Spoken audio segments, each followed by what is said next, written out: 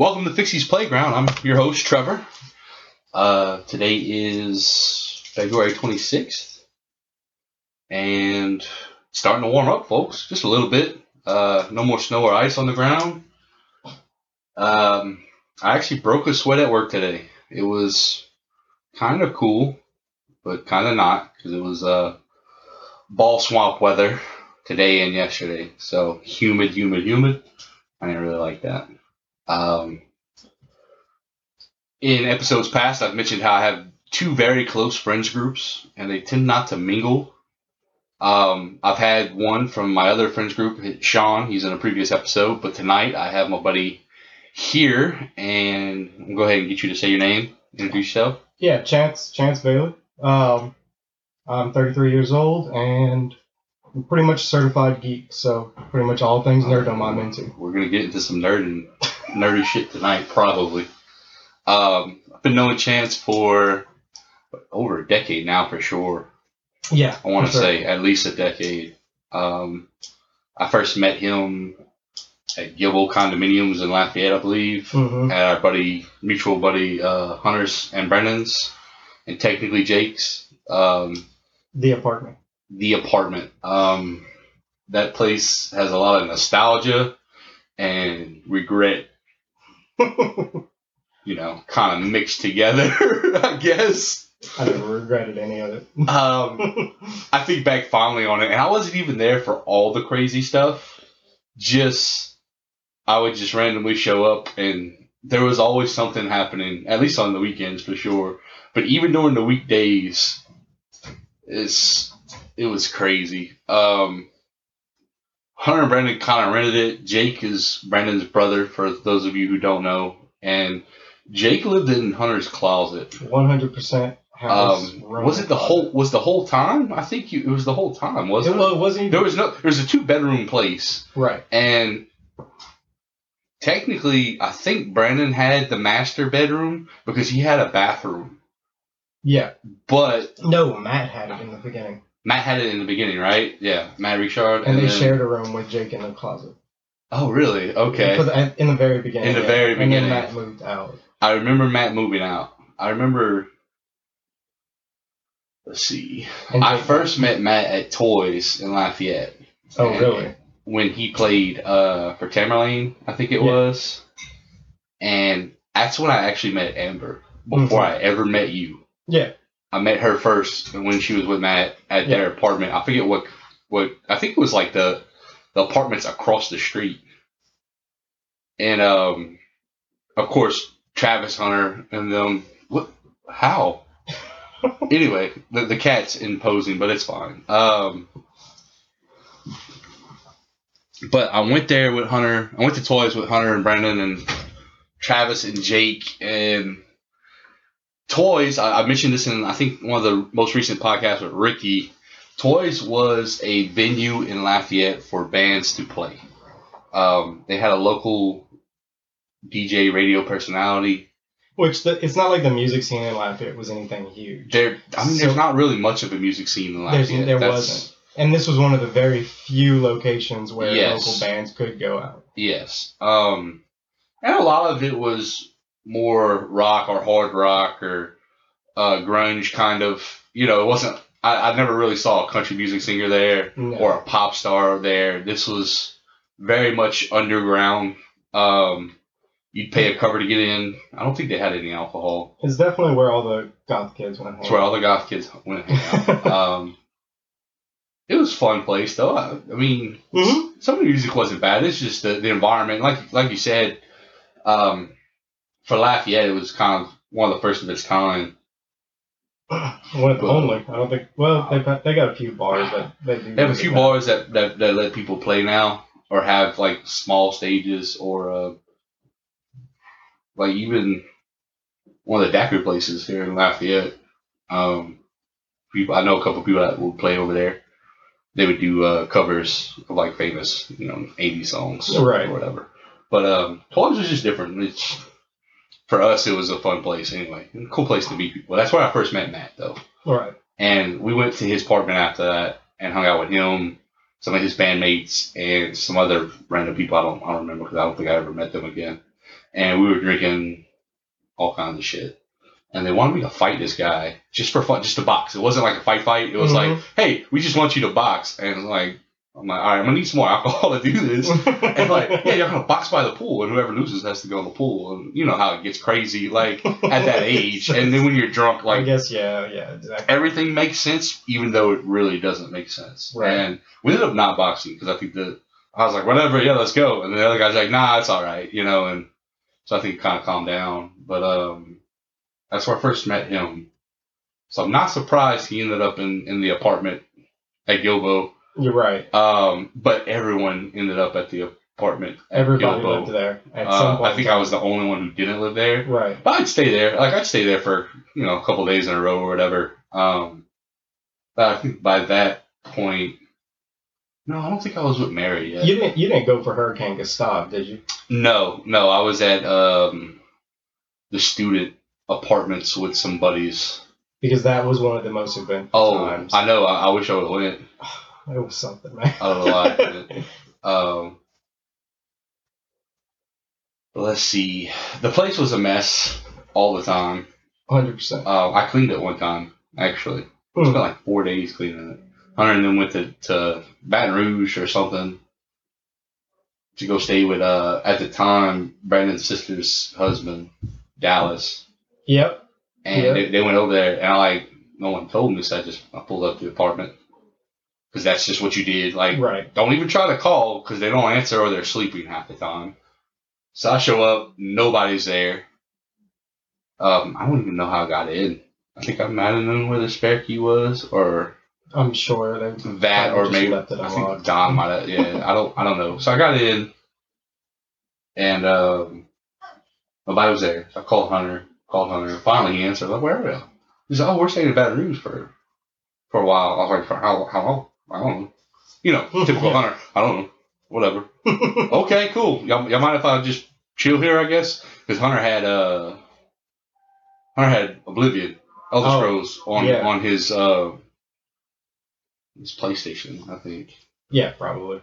So I'd play that, and like I'm the kind of person where I don't mind a mess, but when it gets to a certain point, like I get OCD about it. That place could be disgusting. And that place was disgusting. So I was like, you know what? I love these fuckheads, and I'm tired of this pigsty. So I got to work. I cleaned everything. The only thing I didn't do their laundry because one, they didn't have a washer or dryer. So I literally just piled all their clothes in a big mountain in their rooms, like on the floor. But I mean, I vacuumed, cleaned their kitchen. I didn't scrub their bathroom because I just wasn't going to go there. No. I don't think anybody would want to go there. No. And they came back and they loved it. Some of the other times I was working at a buffet-style restaurant in Ville Platte. Mm-hmm. And at the end of the night, they let us take food home because otherwise you have to throw it. Right. So I'd bring like 6 fucking to-go boxes full of food to them. Oh, yeah. And at the time, what y'all don't know is that, I mean, they'd spend a little bit of money on alcohol for sure, but they didn't have much money. No. It was ramen noodle and hot dogs. Like, they would literally buy a month's worth of ramen noodles or hot dogs. And then Jake would make some weird-ass concoction. With those two things. And seasoning. They had a seasoning rack. They did. It was like, they had like 40 different seasonings in that rack. There was a time where, I think it was actually right after Gustav. First of all, for Gustav, I had a pretty okay job, mm-hmm. You know?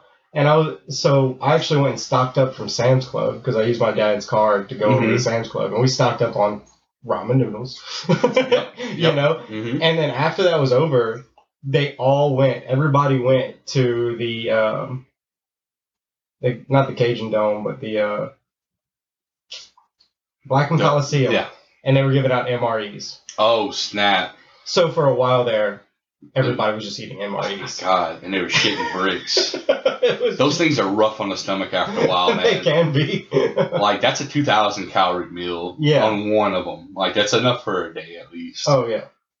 My Lord. hurt. Yeah, it was an interesting time, you know. I mean, they took advantage of what they could, obviously. Like I said, I don't regret any of it. No, It was a great time of my life. There was so little responsibility, so little it was to worry about. And I feel bad because like Don and DS downstairs were champions. They really were.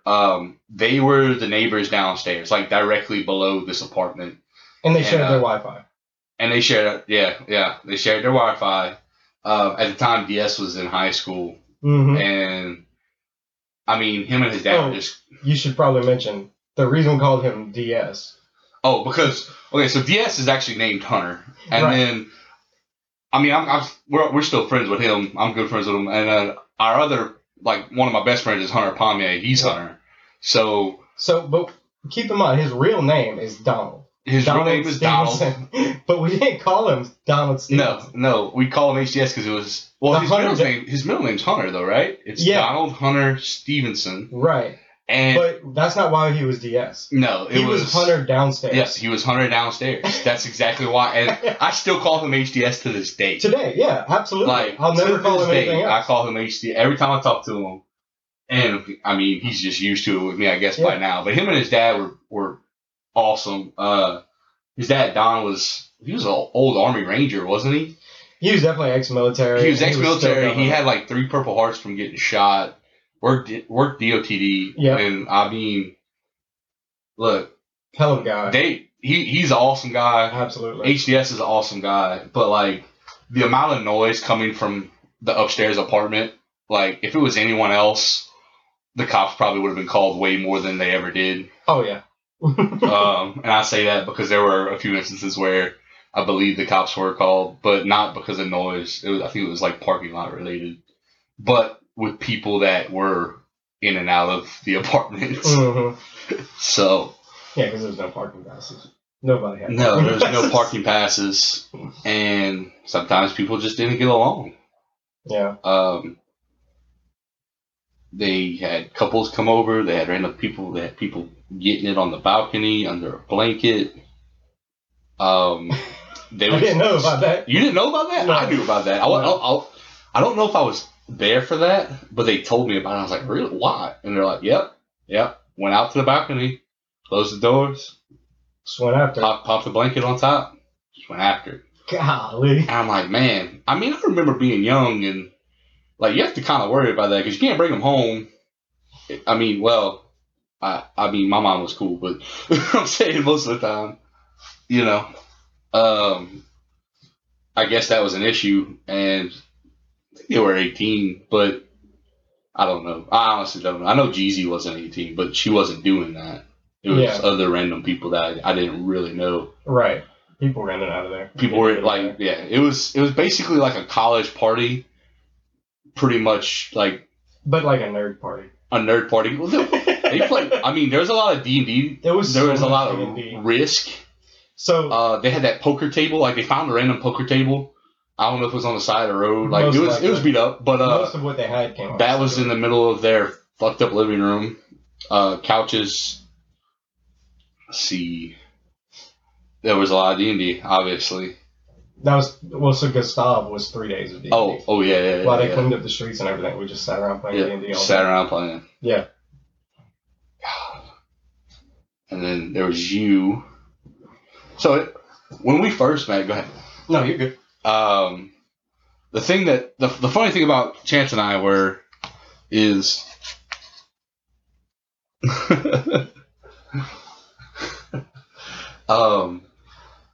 I'm a rather large guy, and Chance is a rather average guy. Yeah, I'm almost the definition of average. Pretty much. Medium height, medium build. Yeah. You know, if you were a rogue, you would be able to sneak throughout crowds very easily. Yeah. So, and I'm just big as fuck, 6'5", 300-something pounds. Large. Even back then, I was like 280 and some shit. I don't know. And but we both kind of had the same facial hair. And when we first met, we had the same shoes and the same shirt. Really? We did. And what you need to understand is when things like that happen in that apartment, right? It's like people just took a trip on acid. Like, oh yeah. It like blowing their minds, laughing. You're not going to stop hearing about it all night. Mm-hmm. I mean, it's just constant jokes. Like, they thought, like, they kept calling us brothers. Yeah. You know, just random shit like that. I just remember they were like, oh yeah, Trevor's coming over, Trevor's coming over, Trevor's coming over. And they kept on talking about it like it was this really big deal. And I was like, okay, I don't really know who this guy is. You had no idea, yeah. They were like, he's going to crack your back. I'm like, okay, what? I could do that, yes. I said, what? He was like, yeah, as soon as he gets here, he's going to crack your back. I'm like, what are you talking about? I cracked Brandon's back a lot. But sure enough, as soon as you walked in and after we got over the shirt thing and, the dress thing, they were like, hey, Trevor, go crack his back. And wow, I'd never had my back cracked. Did I do the standing one or did I have you lay down? I was laying down. Okay, so I did the laying down. And you came all the way from the bottom to the top. It's not hard. Like, it's all about applied pressure, I guess. Like, you don't want to kill someone, but it's really hard to do anyway. But, like, Brandon had issues, and Brandon, a bigger fellow, so he'd have back issues, so he would have me crack his back for him. And they were always enthralled by that for whatever reason. Something I've been doing since I was, like, my dad had back problems, so he would have me crack his back when I was younger. Right. So to me, it was normal, but for them, it was definitely a big deal. magic. Definitely a big deal. Yes.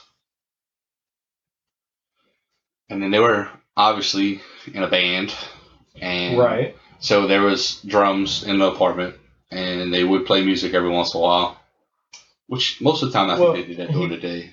They ended up getting a storage unit. I remember that. And they would just go jam in a storage unit. Yeah, but didn't somebody stay in the storage? Like, didn't Matt stay in a storage unit for a little while? I don't know. I think he did. Yeah, I don't know anything about that. Because that might have been where they got the idea. I don't know. Oh, probably. I mean, anything's possible, right? Anything is possible with that place. It was just a bunch of kids, and, nobody really had a whole lot of money. But, I mean, who has a whole lot of money when there's a lot of, like, pooled resources as far as having fun was concerned. Yeah, I'm not saying people weren't doing drugs, but for the most part, it was alcohol. Yeah, and there wasn't even... I never even saw drug use. I assumed it happened, but whoever was doing it wasn't, like, handing it out or... None of the core group was doing it. That's what I was... Well, for sure. None of the core group. And that's why it was always interesting. Like, we could have a good time just with alcohol. Yeah. And, we could do it stone cold sober, to be honest. For sure. We definitely did it stone cold sober plenty of times. Oh, yeah. But it was you... Why did you... Because you stayed there for a little while, didn't you?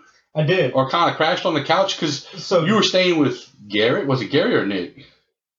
All right. So all in all, when the tree fell. Tree hit. So Gustav was a big deal. Let's go ahead and go through that. Yeah. Gustav was a big deal because not only did I say I'm living in a rent trailer, maybe this isn't where I want to be for a hurricane that's going to hit Lafayette directly. Yep. So I'm going to go stay with Hunter now, which was par for the course. Well, yeah. Because at the end of the day, I stayed there all the time. Anyway, that's where I like to spend all my time. Yep. So I said, let me go to the apartment. It's on the second story. It's on a hospital grid. That might be the best place for me to go. And sure enough, we never lost power. Yeah. One of the worst hurricanes for Lafayette to see. Oh, definitely. Never lost power. But sure enough, got a phone call from the landlord for the trailer. Said, hey, that trailer's trashed. There's a tree in it. Mm-hmm. And Gary was staying with me at the time. Mm-hmm. It actually turned out he came and stayed at the apartment with us too. Yeah, because I remember him being there for a while, and he was with Christina at the time. Yeah. Okay. Well, whenever him and Christina got together, they ended up living over there. Yeah. But that was after the trailer. Yeah. Okay. So I was living there too. Yeah. I remember you living there for sure. Whenever we ended up going to the trailer, man, that tree, one of the biggest branches on it, had actually crashed directly into Gary's bed. Mm-hmm. Which. Why would he be anywhere but the bed? Maybe he'd have been in the living room. The living room was trashed too.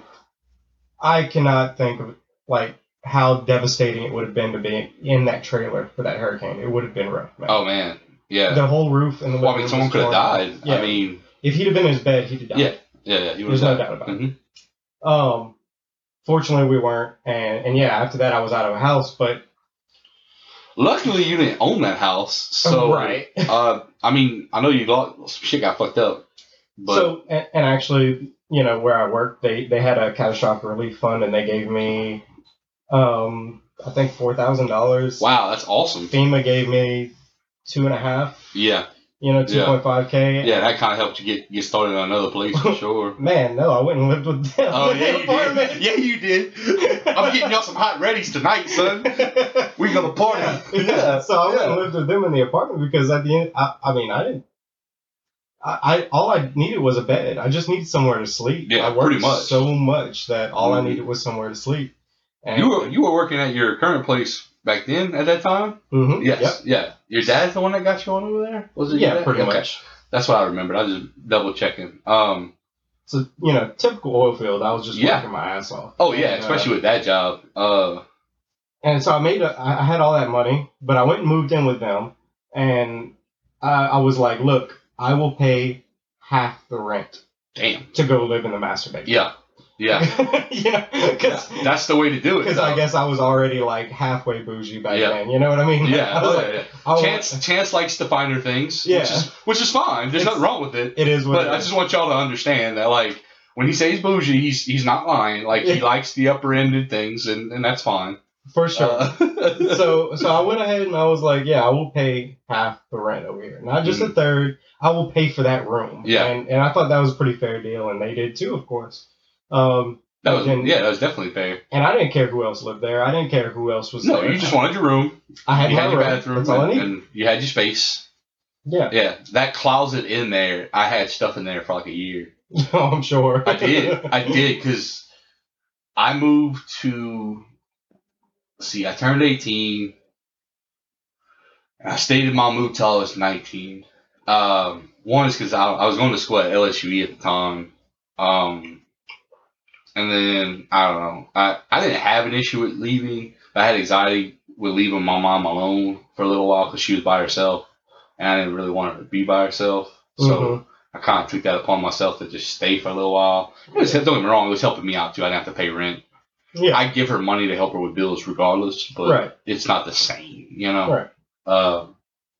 But her and I, we just kind of butted heads. I mean, I was a 19-year-old, and in all respect, it's her house and her rules, and I didn't jive with them. It wasn't unfair stuff. It was like, look, I want you home by a certain time. Yeah, but it's like 11, but I'm 19. Like, I'm staying out till 3 o'clock in the morning. Yeah. Like, that just doesn't make sense. So, we parted ways or whatever. So, I moved to an apartment down West Congress in Lafayette with 4 other guys. Travis O'Connor, you know him. Mm-hmm. CJ, you know him. We played D&D with him. Mm-hmm. Okay? Yep. So it was with him and CJ and like 3 other guys. And this is in like a 2-bedroom. So pretty much kind of the same. Not nearly as crazy. Right. But by that point, I was dating with Mary. And I was at her place like 90% of the time. So it's like I had an air mattress at like my apartment, and I'd use it every once in a while. Like it got to the point where like it would deflate. I'd have to like reinflate it when I go stay. Right. I would literally buy like some hot dogs to eat for the week, and then stay at her house, and then come back and like my hot dogs are gone. I'm like, you fucking bastards! Like these are for me. Or I'd show up. It costs $3. Go get your own. Yeah. Or I'd show up and like I'd wash all the dishes that were just like left in the sink clean stuff, and then I just leave. Yeah. Well, I mean, I dirtied a couple, but they weren't nearly as bad as like Hunter's apartment. Don't get me wrong. But I would just do all that stuff, and I wasn't on the lease there because I told them, I was like, look, with my money situation, I can't guarantee anything. Right. So they're like, well, look, just come, pay your fifth because it was cheap. It was cheap. With 5 people. With 5 people, it's going to be cheap. Every bill was cheap, Yeah. So when I left, it wasn't really a big deal. They could handle it. It wasn't a big burden. And then I think they ended up getting someone else anyway. And I just stayed with Mary after that. Yeah. But I like before I moved to Lafayette, they had the apartment in Lafayette because him, Brandon, and Travis and Jake all moved out there first. Mm-hmm. And then I was dating. I had dated Angel at the time, and then we broke up. Oh, yeah. And that was a bad breakup. And seems like a lot of those were. Yeah, I don't want to. Let's not dredge all that. I don't want to go all that. You know, No. she's a cool person. I don't have an issue with her. Her and I didn't jive. It's Right. basically at the end of it all, we just didn't jive, and that's fine. But at the time, I was angry about it, and she started hanging out with Hunter and them a lot, and I was like, "What the fuck?" And then I don't know if you ever met Shiz. I don't think you met Shiz. Did you? I think I met him. You might have met him at the apartment because he went there at least one time. He came down. No, I never met him. I heard a lot about him, saw pictures and everything, but I never actually met him. What was it? It was like around New Year's Eve or whatever, and Angel threw a New Year's Eve party at her house, and of course I'm not invited, but Hunter goes, Brendan goes, like all my friends go, and I'm like, this is fucked up. Like we just broke up, like it wasn't even amicable at the time. And I was like, and all my friends are going to hang out with my ex-girlfriend. Jake and Shiz came with me to another friend's like New Year's Eve party. Yeah, Jake's always been a very empathetic person. Yeah. The best way I could say. Yeah, I got really drunk that night. Oh man. And I hit on like a ring of girls. It was crazy. But so like eventually I ended up moving to Lafayette, so I started hanging out with them more because when I was living in my move, my vehicle broke down, so I didn't have a ride. So like I couldn't even go meet them if I wanted to. And then I was angry, so I was like, "Fuck it." I didn't talk to them for like 3 months, which is forever. Yeah. And then finally, like I just popped up one day, and it was nothing. And everybody just moved on. Oh yeah. And then Hunter has his patented story where like I quit my job just to go hang out with him, which was like partly true. I think I was working at Party City, and I got like in an argument with my boss over like. So I worked everywhere. They called me a front end supervisor. I worked receiving in the back. I had a 40-hour week, which is something for a retail job, Yeah, absolutely. They really liked me, but when I worked cashier, I was not good at getting people's emails from them. Okay. But it was company policy to try. Right. So I get it. So like my boss chews my ass out because I have the least amount of emails for our company, and I'm like, I'm not good at this. Like, I'm sorry. I asked them, and they don't give it to me. What do you want me to do? Right. And it just kind of snowballed from there, and like he pissed me off, and I was like, all right, cool, bye, I'm gone. Fuck this. I was ready to kick his ass, is what it was. So I just left. Right. And then that was the right thing to do. So I just rolled on to Hunter's house. Yeah. Kind of pissed off, and he was like, "What the fuck?" And then it went from there, of course. And became a story of legends. Yeah. Which is what happens with like 90% of what we do. Yeah, absolutely. Everything can get yeah. Blown it can get insane.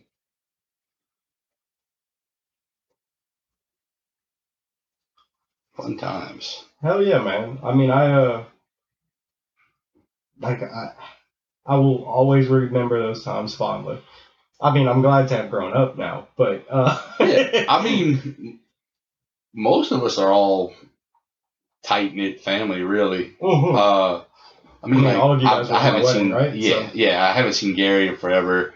Nick's in Florida, but I mean, he's still part of the group. But that was after I had already moved into my own apartment and everything. Joe kind of came in around that time, but it was after, I think. Yeah, it was after I had my own apartment, and I mean, he fell right in for sure. Yeah. Oh, definitely.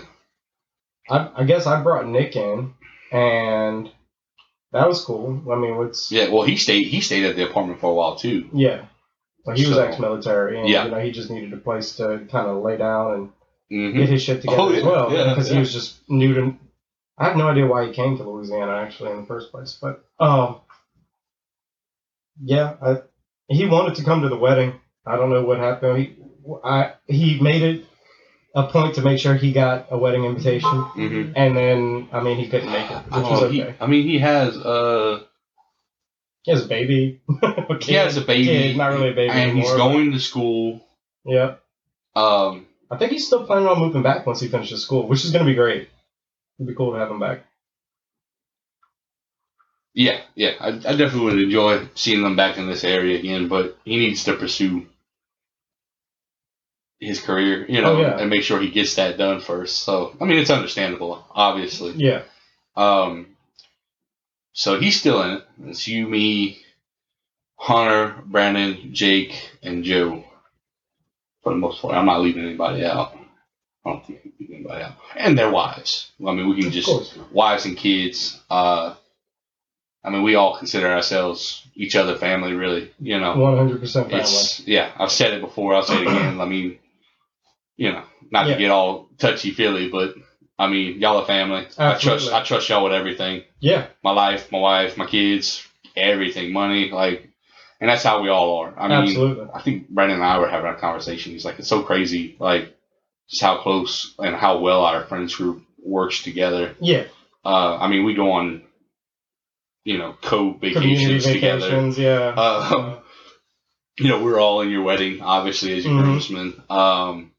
We've been in each other's weddings for the most part. I mean, you didn't make mine, but no, but I was there in spirit. You were okay. So you were the only non-groom to ride in the limo. Yep. Be in the back with us. And I wore a tuxedo. And you wore a nice tuxedo. Well, it was a suit, but it was my suit. It doesn't matter. It looked fancy. It was kind of bougie. Yeah. Oh yeah.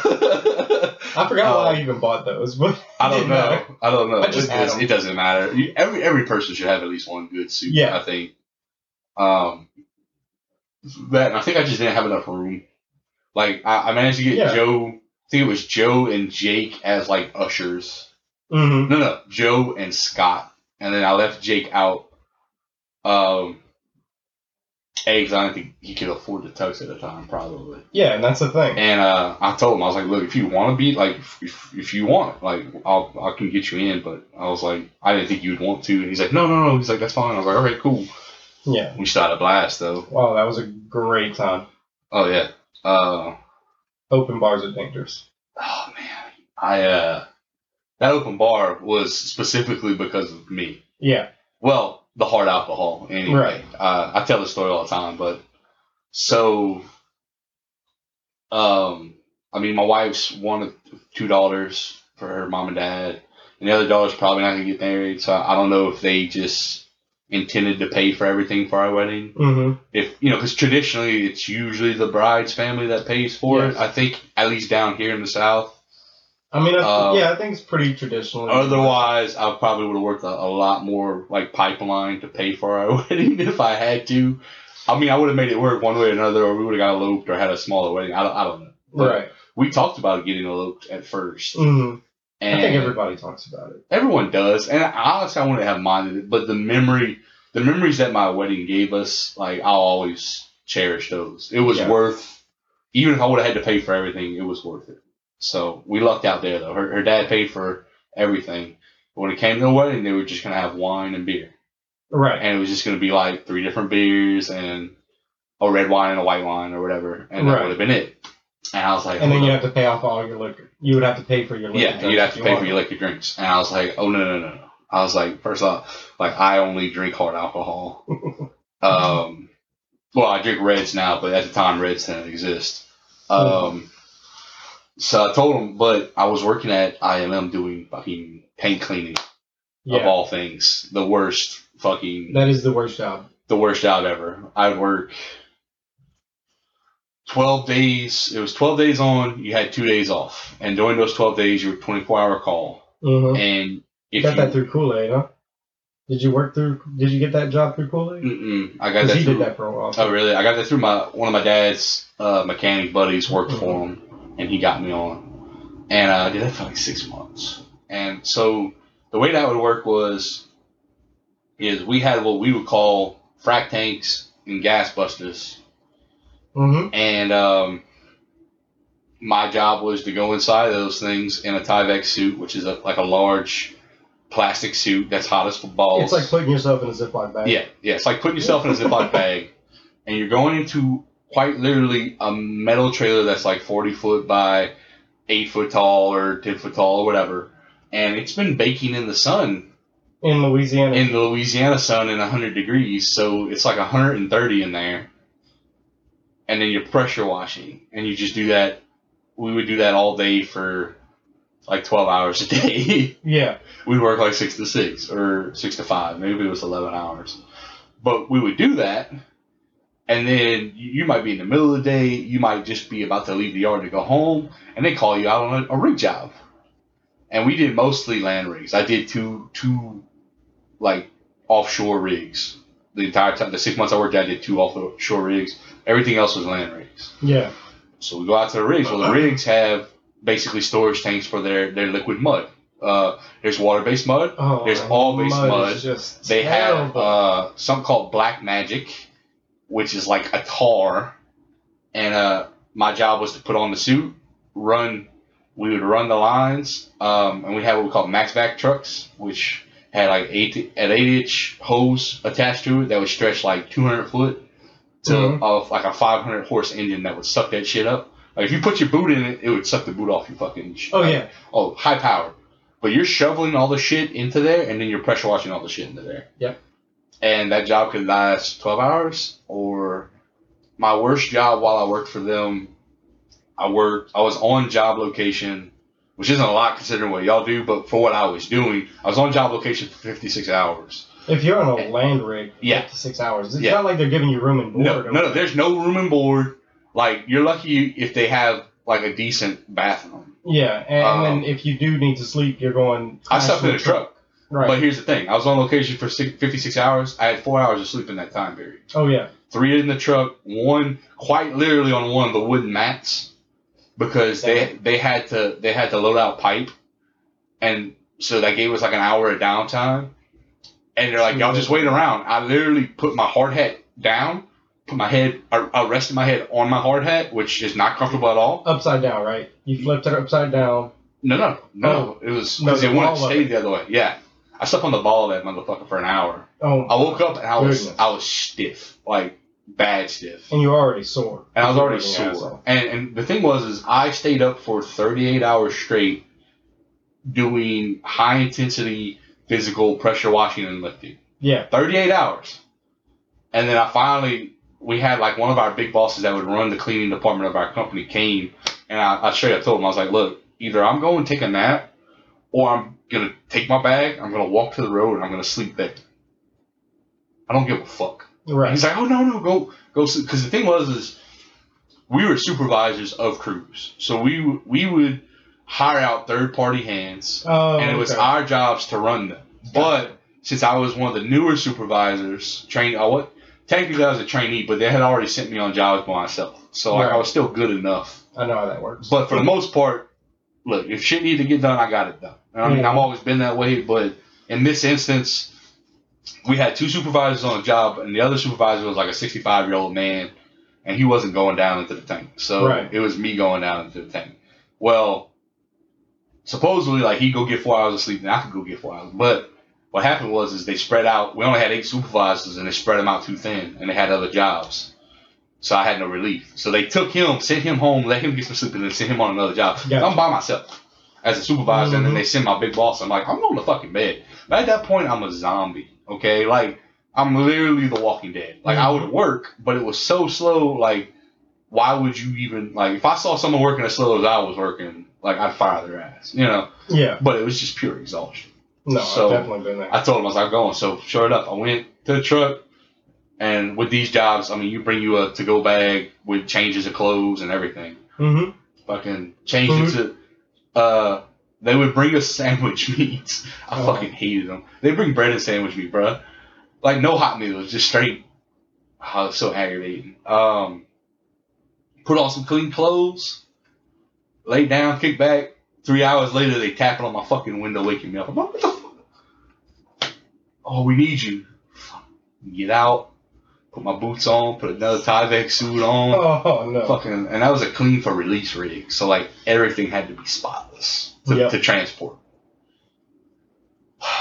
Hit about the 56-hour mark. Finally, they let us go. I didn't have to drive. Like, they sent another supervisor finally. Oh, yeah. But that guy was there for, like, maybe 12 hours. Right. And I was like, yeah, you're fucking driving. And the way they would do it was if we're on the road and we had a couple hands with us, they would let us get like a hot meal just don't be too expensive with it, because we had to keep the receipt, hand it back, and they'd reimburse us. Yeah, don't go overboard. So we stopped at we stopped at like a truck stop restaurant or whatever, and I was like, we're going to sit and get hot food. Yeah. I've been eating cold sandwiches for 3 days. Fuck this shit. So we went, and like just the burgers were like $14.99. It was surprised, expensive as fuck. But I was like, I mean, sure, but I know. But at the time, like they wanted us to go to McDonald's and order like a $5 burger, and I was like, fuck this. We're sitting down. $15 is totally reasonable, man. Oh yeah, but to them, no. So. It was like a $70 check because there's 4 of us. I said, give me that receipt. And I was like, I don't give a fuck. Put it in my wallet because we keep all our receipts. Went home, and what happened is I lived in Lafayette. The yard that we would work out of was in Intercoastal. You know where Intercoastal is at? Mm-hmm. Okay. It was in Intercoastal. That's about a 45-minute drive from where I work. Yeah. But where we were coming from, we literally would pass like close to my house. Like Fieldspan or whatever, which was kind of like behind Congress, more towards the Scott area. Yeah. And I called my wife, Mary. I don't know, we weren't married at the time we were dating. I was like, hey, baby, you want to come pick me up? And we'll just get my car tomorrow. Yeah. So, sure enough. You just like pull over, right? Yeah. I was like, gas station. Yeah. And met up with her. I was like, yo, I'm going home. Went home. And like, when I tell you that job would exhaust me, so basically, we'd work 12 days, on call. So I'd break it up 7 days because you get paid every 7 days. That was like one of the few good things. Every Thursday, your check was coming in, right? And which the kind of work we were doing, you needed to see that check. You needed that encouragement. By that Thursday, like you were ready, So we basically say, okay, you 7-day week, and then you had a 5-day week, and then you had your weekend off. So in a 7-day period, I was pulling like 140 hours. Jeez. Yeah. And that's like work hours too. That's not like that's not like hours. Like maybe we would show up to a rig and we'd have to wait an hour, maybe. But besides for that, 140 hours, and not we're gonna start at 8 o'clock in the morning and work till midnight. It was like I got a call at 1 a.m. in the morning. I have to get dressed and drive to go pick up a company truck, pick up all the shit we need because we have like gooseneck trailers with the pressure washers, and then drive an hour, 2 hours, 3 hours, whatever, to whatever location in bumfuck nowhere. Yeah. They would print us out like Google Maps on pieces of paper and figure it out, bro. I used to have the Google Maps too. Yeah. Well, this was back before like everyone had a GPS. Way more sophisticated. Yeah. Yeah. So like they would write down directions. Yeah. And like you're literally in bumfuck nowhere, Egypt. And if you want a land rig, it's Google Maps doesn't even know where that's at. It's out in the boonies, bro. It's in the middle of like a pine forest. Yeah. In nowhere. Like they had to create a road to get to it. You know? That kind of shit. What the worst? And like 1 a.m. You think 1 a.m. would be bad? The worst is I would get home, I'd take a shower, I go you know how I love my pizza. Go put me a pizza in the oven, and they call me right when I'm putting my pizza in the oven. Done took it out the plastic, out the box. It's been in there for like 2 minutes. Wife's not home. Can't eat it. Just turn off the oven and walk away. Put the pizza in the fridge. Turn the oven on. Put my work clothes back on. Wear a fresh pair of work clothes on. Oh, man. Pack my bag, make sure everything was good. Roll the fuck out. And that's after working a 12-hour day at the yard. Yeah. Those were the worst days. Right. And then going to a job and you don't know how long it's going to be. Because you really don't know until you get in the tank. Because these storage tanks, I mean, there might be 4 of them, there might be 8 of them. Mm-hmm. And then sometimes it's just the tanks. Sometimes it's the tanks and the rig. Like I said, if you're doing, clean for release, you got to clean everything. All the pits. Every single part of that motherfucker has to be washed. Yep. To transport. All the pipeline, everything. Everything. Oh, I've been all over it, bro. I did it several times. No, thank you. Yeah. So the final. I used to say that of all the things in the oil field, I said, people would say, man, you've got the worst job in the oil field. How do you do it? I said, I don't have the worst job in the oil field. I said, my job might be close, but the worst job in the oil field is tank cleaning. Yeah. Oh, yeah. By far. I would tell people that all the time. I was like, I won't do that. Everyone I ever talked to, they're like, Yeah, tank cleaning is the worst. And I'm like, I know. I did it. I did it for 6 months. Yeah. And the final straw on the camel's back was they had several locations. One was in Berwick. You know where Berwick is? Mhm. It's like right before the Morgan City Bridge off of 49. I mean, I grew up in Sherrington. Okay. So yeah, you know. I'm sorry, I forgot about that. You know where Berwick is. So they have a location there. So they got a bid on a job to clean 2 closed top barges. Okay. And they were four compartment barges. Ooh. And it was 2 of them in a closed top. So, and this is middle of the summer. I mean, the dead of August, 100-something degrees. And then inside there, it's literally an oven. And what you need to understand is my company knew it was bad because as much as they were pinch pennies, they bought canopies. Like, you know, the ones you buy at where you can just put it up. Just to put it over the tank so you had somewhere to sit in the shade. Because otherwise, there's nothing. Right. Because you're right off the water. Oh, yeah. It's a dock. There's no trees. There's no shade. There's nothing. So they're like, here's something for shade. So the reason it was an issue was, okay, so we worked at 12 and 2. Well, if you wanted, you could work your weekend off. Mm-hmm. But they never make you. Like, if you wanted it off, you have to. Okay, well, I had some plans with my family or something. I spent money on food and all kinds of stuff. Spent like a couple $100. And I told them like that Tuesday or Wednesday, look, I ain't working. This is my weekend off. I ain't working. Like, I got plans. But don't you know, Friday afternoon, they strand me in Berwick. At the Berwick location. No company truck, nothing. Gotcha. Said, well, we got this barge job come up. We need you. And I was like, it's my fucking weekend off. I told y'all I needed it off. And they're like, well, you don't like it, quit. All right. I was fucking mad. So mad. My wife was mad, but I was mad. I said, all right. And the problem with that job is you work so much, you don't have an opportunity to look for other jobs. Mm-hmm. You know, I guess is the best way to put it. Like, you don't have the time. Whenever you're home, you're sleeping. You know, pretty much. Yeah. Like, I mean, it's simple. If you work 19 hours out the day, that leaves you 5 hours. Yep. What does that do? You sleep. You eat, you sleep, whatever. Like, there were nights where I would literally, like, go to kiss Mary goodnight and pass out on top of her. Like, not even meaning to. It was just the act of me laying straight, I would pass out. Yeah. And she would, like, elbow me off of her. You know? It was rough, bro. It was rough. So, we had this barge job. All right, motherfuckers. All right, I'm pissed. So, the bid... it's the worst job in the world. On top of that. Yeah. So, the bid to get this job done, they bid 16 days to get these 2 barges done. Huh. They said, we can get it done in 16 days. All right. So, we start. They have 2 crews alternating it was like 2 crews of 7. There's 2 supervisors and 5 third-party hands. Each crew would work 16 hours straight. Mm-hmm. You work 16 hours straight, and this was more towards Houma. Mm-hmm. It was some kind of plant in Houma.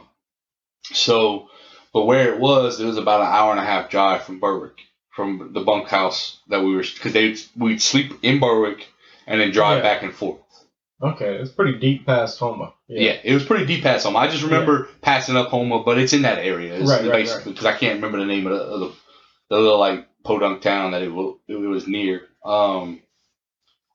So, all right, we do that shit. And the thing about working 16 hours is you're going to see the sun rise and you're going to see the sun fall. Mm-hmm. Pretty much every shift. Yep. And then it's an hour and a half there and an hour and a half back. So that's 3 hours. Okay? Nobody stopped to do the math, right? No. I did the math, but I was pissed off. So you work 16 hours, hour and a half back. So technically you would think, oh, well, I have 16 hours. 16 and then 3. Okay, but you're taking 3 off the top, so that's 13. Well, I still got to take a shower and eat. That's minus an hour. I'm fucking exhausted. I need to sleep. Oh, but I got to go to the store and get food and essentials and all this other shit. And I need to talk to my wife.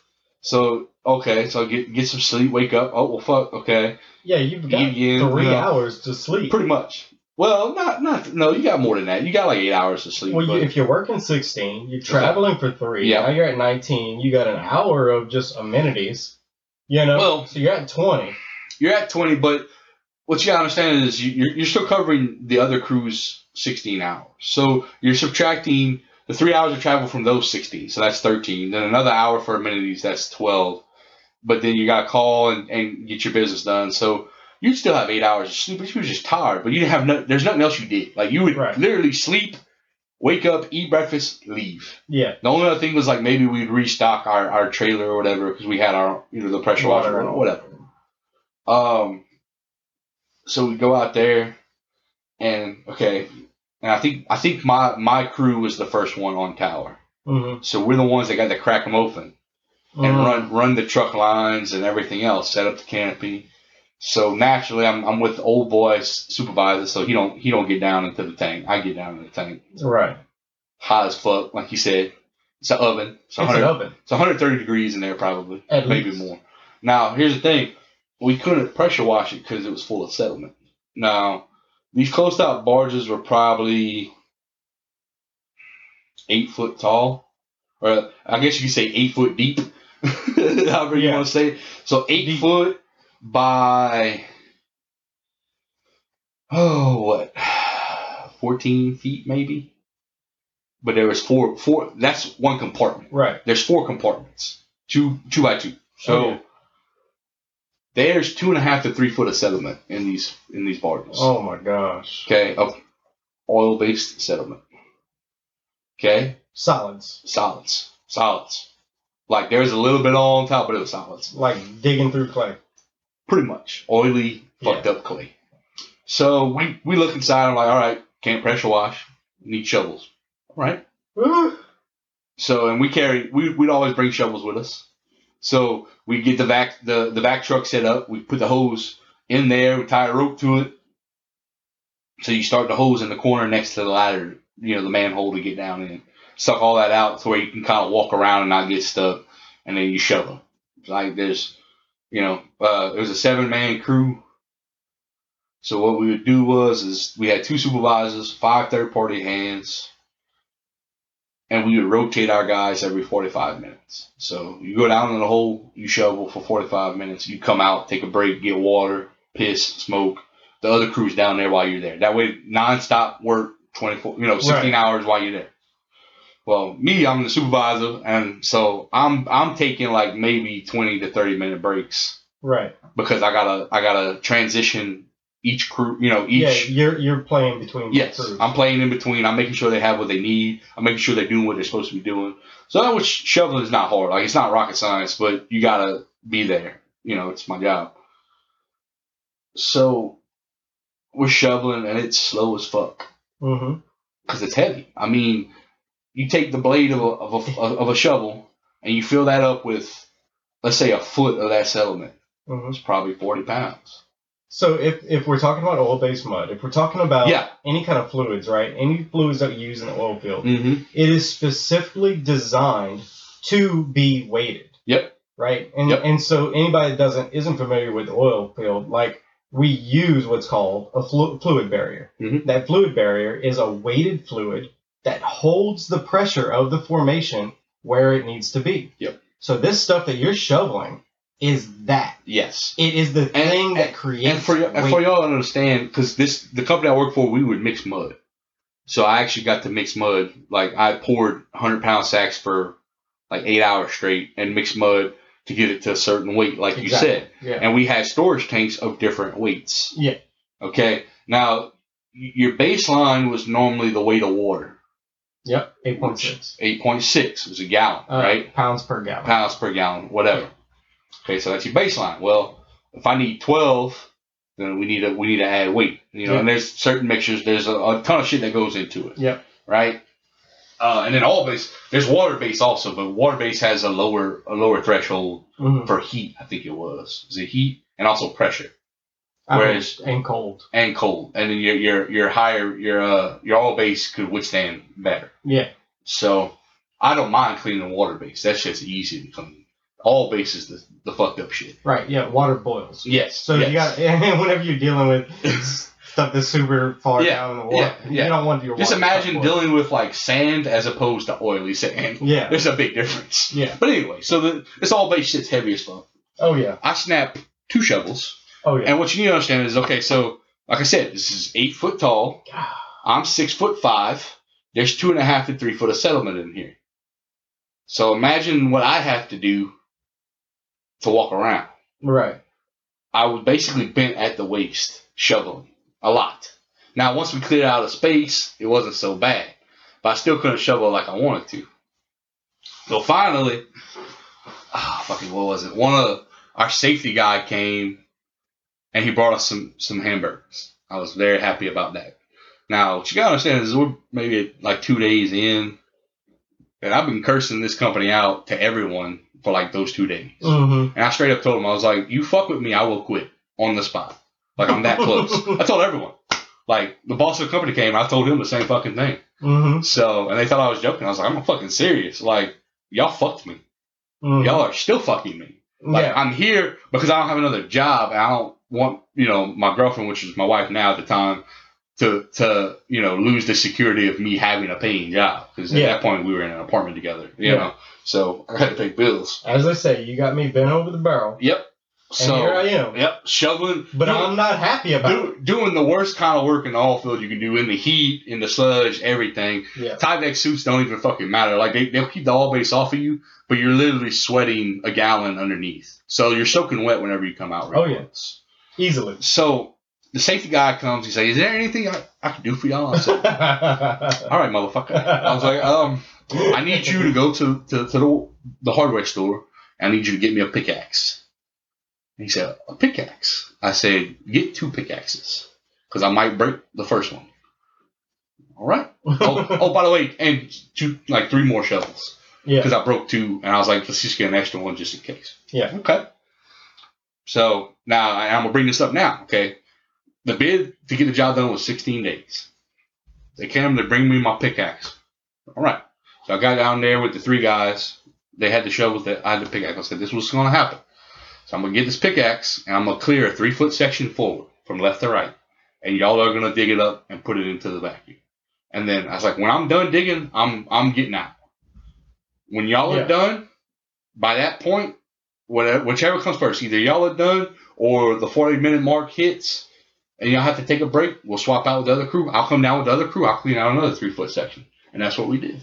Mm-hmm. And it was 10 times faster, Chance. Oh, yeah. So much faster, because I was breaking up. Because part of the problem is you had to shovel it, well, you had to break it up, and it did not want to break up at all. Right. So that's why I was snapping handles, because I would go to lift it. You were trying to pry this stuff out. Yeah, you're trying to pry it out, and then when I go to lift it, instead of having 40 pounds, I have 100. Yeah. And I'm fucking strong, so, which one's going to give first, me or the shovel? Well, the shovel, like twice. They were giving them out. Yeah. The shovels were giving out. Yeah, I was fucking up the pivot point.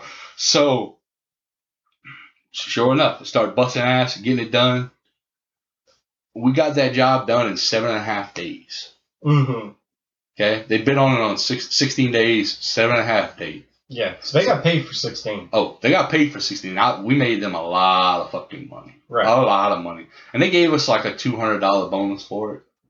What? And I was like, y'all probably could have gave us a $1,000 bonus. At least. Still been like gravy. But whatever. I was fucking mad. Anyway, eventually I calmed down. And I told him, because I told Mary at the time, I was like, look, I might show up at home one day with my bag. I'm just letting you know it's probably because I quit my job. Or if you get a phone call saying, hey, come pick me up in Berwick, it's because I quit. Yeah, you're at that point. And I feel bad because she worried the entire time, And then finally I told her, like, don't worry, I'm going to get another job. And then eventually Travis O'Connor called me about that job to go work the docks in Fouchon. And I did that for fucking 6 years. Way better. Oh, my God. And those were 12-hour days, but those were, easy 12-hour days. Yeah. I was like, after doing tank cleaning, every other job is easy. Right. I was talking with my boss about that today at my current job, and he's like, you like your job here? I was like, bruh, I used to do tank cleaning. He's like, oh yeah, you like your job here? I was like, yeah, fuck that shit. Yeah, absolutely. I'd make money, but I was making like $11 an hour. And I made money because I would have 100 plus hours a week. That's where I started, was $11 an hour. Yeah. Right now. Oh, yeah. It paid off, yeah. I mean, yeah, I do good now, but...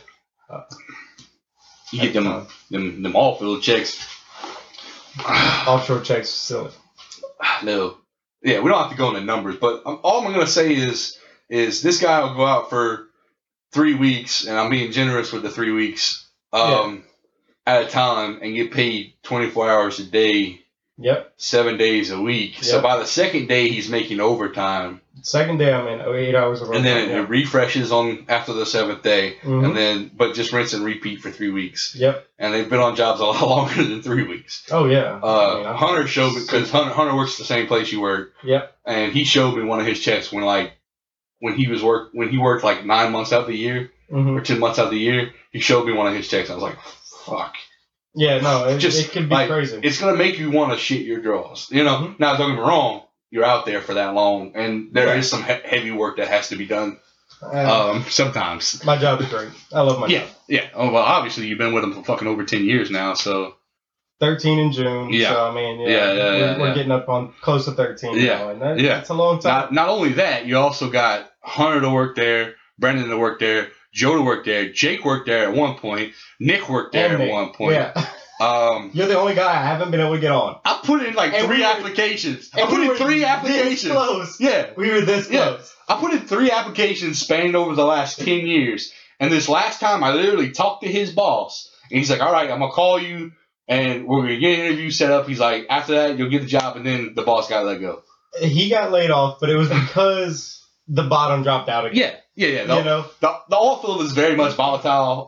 I kind of covered this in my first episode of this podcast. Yeah. With one of my old teachers who was a mud engineer for like 4 years offshore. And he said the same thing. Like when the ash falls out the oil field, everybody gets fucked. And when that happens, like all of Louisiana gets fucked. So and most of the South really. But that shit was rough, man. But I just laughed. And look, I love my job, but I would much rather make those offshore oil field jobs checks. Like I talked to Mary about it, and I was like, "You understand how long I've been gone?" She's like, "Yeah." She's like, "But we can pay off everything." It's like that's why I do it. And I'm at the age now. I mean, we're in our early 30s, but like I've got another good 10 years of breaking my back. You know, and then I don't want to have to break my back. Like, I don't mind doing it for another 20 years, but I'm saying is when I turn 50. I don't want to have to go out and do young buck work. You know what I'm saying? Absolutely. And I think that's everyone's goal, right? But right here at 33, right? Like, I've gotten to the point where I appreciate the fact that my job asks me to get out and do physical work. I appreciate that because I'm lazy. Yeah. Well, if I didn't have a job to make me do it, I wouldn't be doing it. The funny thing is because when I worked the docks, it was physical, but I was in an office a lot. Yeah. And the one thing I learned is I like physical labor. I really do. Right. Like, that's not the issue. But the point is like I told my wife, like, okay, and when I say break my back work, I'm talking about like going work pipeline or being away from home for an extended period of time doing rough work, you know?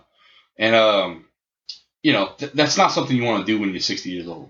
No. 50 years old, you know? No, there needs to be some way to phase it. I told her, I was like, if I'm going to do this, I need to do this now while I'm this age, because when I'm older, I'm not going to want to ever do it. Yeah. It's like, I'm willing to do it now. I'd much rather bust my ass the next 10 years and get us to a place where we never have to worry about money again.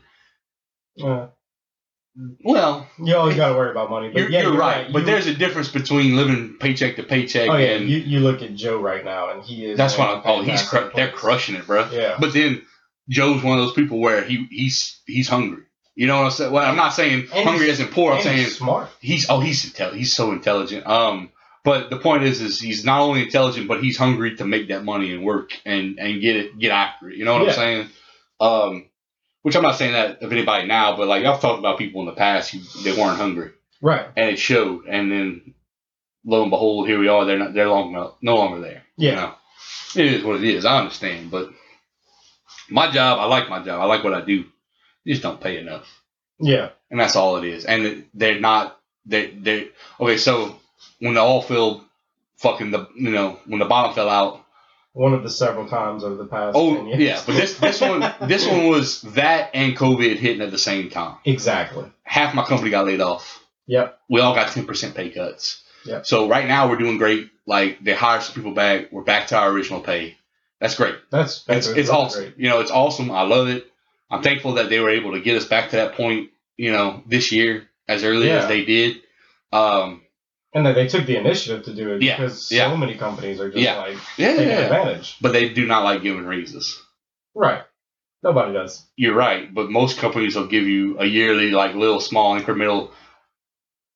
You ain't gonna see a raise with my company for like 5 years, Yeah. decade. So it's like, it's hard to feel appreciated when you're never gonna get a raise and you're Yeah. doing the job that requires. Like, if I did my job for another company, I'd probably make a lot more than I make right now. Think so? Yeah. Yeah. But now, granted, I'm not officially trained in what I do. I mean, I am trained, but like, I don't have a certificate showing, hey, I took these courses. Right. So maybe that's the difference. I don't know. But the point is if I do what I do with other companies, they'll probably make more. But I do like my company's mentality. They're more of a mom and pop. Mm-hmm. You know, it's a family-owned company. They built, like, the owner, the guy who created the business built it by himself. Or, well, you know. Yeah. He's retired now. His son's now the CEO of the company, and he's doing great things. But yeah. I just want to get paid more.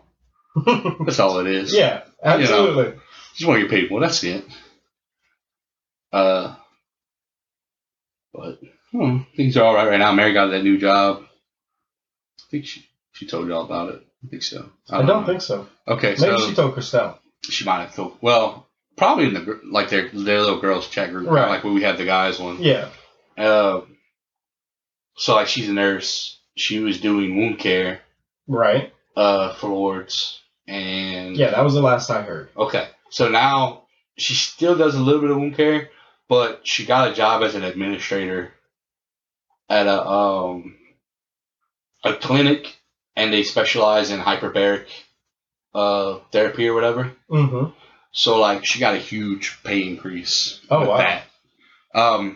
She makes salary, or she was making like hourly. Right. And the thing is she was working, like she'd pick up an extra shift on Saturdays to give us some extra money at her old job. And now she makes the same amount of money without having to work that extra day. Yeah. And then also it's a progression in her career. Absolutely. So it's more rewarding because she's doing a different thing. But she says she still gets to do like wound care every once in a while because they deal with that kind of stuff. So. Mm-hmm. And she has such a history and so much experience. Exactly. Like she's an amazing nurse. It's, you know, I get jaded because I've just been around her. Like, my wife is 100% capable. Like, if she would have never met me, she would have conquered the world probably. Like, I'm probably holding her back. Oh, no, stop. She's my better half. And I'm not even, like, she's going to listen to this. I'm not trying to toot her horn. I'm literally just saying, like, you know. Yeah. Could be happier with the person I married. Of course. You know. Of course. But that's a great job. So that's kind of helped us out. We're kind of a step ahead. Our roof kind of partially getting thrown off with the hurricanes. Did it set y'all back? It did? I mean, it's still not fixed. Oh, really? We're going to break about even with the insurance claim that we had. Mm-hmm. But it's just the process of going through it. The thing is, our roof was only a year old. We had just gotten it replaced, and we're still paying. Like, we're still currently paying payments on that roof. Yeah. As the hurricane fucked it up, and the initial company that did our roof, we went to them. Mm-hmm. They did our roof, so we called them, and they're like, "Yeah, we'll get back to you, and we'll see about it." And like 2 months passed, and what y'all gotta understand, the listeners, is I mean, we got hit with 5 hurricanes this year, and that last one hurt a lot of people. Yep. All over Louisiana. Yeah. Like, my roof is a lot better than most of the places I've seen. Yeah. And I don't even want to talk about Lake Charles. Like, Lake Charles got devastated. Just utterly destroyed. So the fact that there's a waiting time didn't really surprise me, because I told her, like, we called, the hurricane hit, like a Thursday or the Friday? And then the next day, we called them to file our claim. Oh, wow. Yeah. And you were still too late. Well, the insurance company got to us right away. But the company to fix it, the actual company, you know, the construction company to fix it, they took, and they even said, they're like, well, we got a backlog. We waited 2 months. And then my wife calls them to try to get with them again, because we had gotten our insurance check in, like the actual check in. Mm-hmm. So we were ready to go. Well, they decided to inform us that their company no longer fixes trailers. Mm. I was pissed.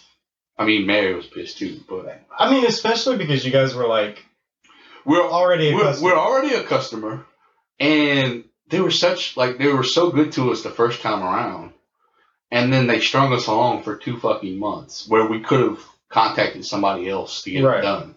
Right. You know, it was just appalling. Like, you couldn't have told us like earlier. You know. Yeah, man. It was fucking awful.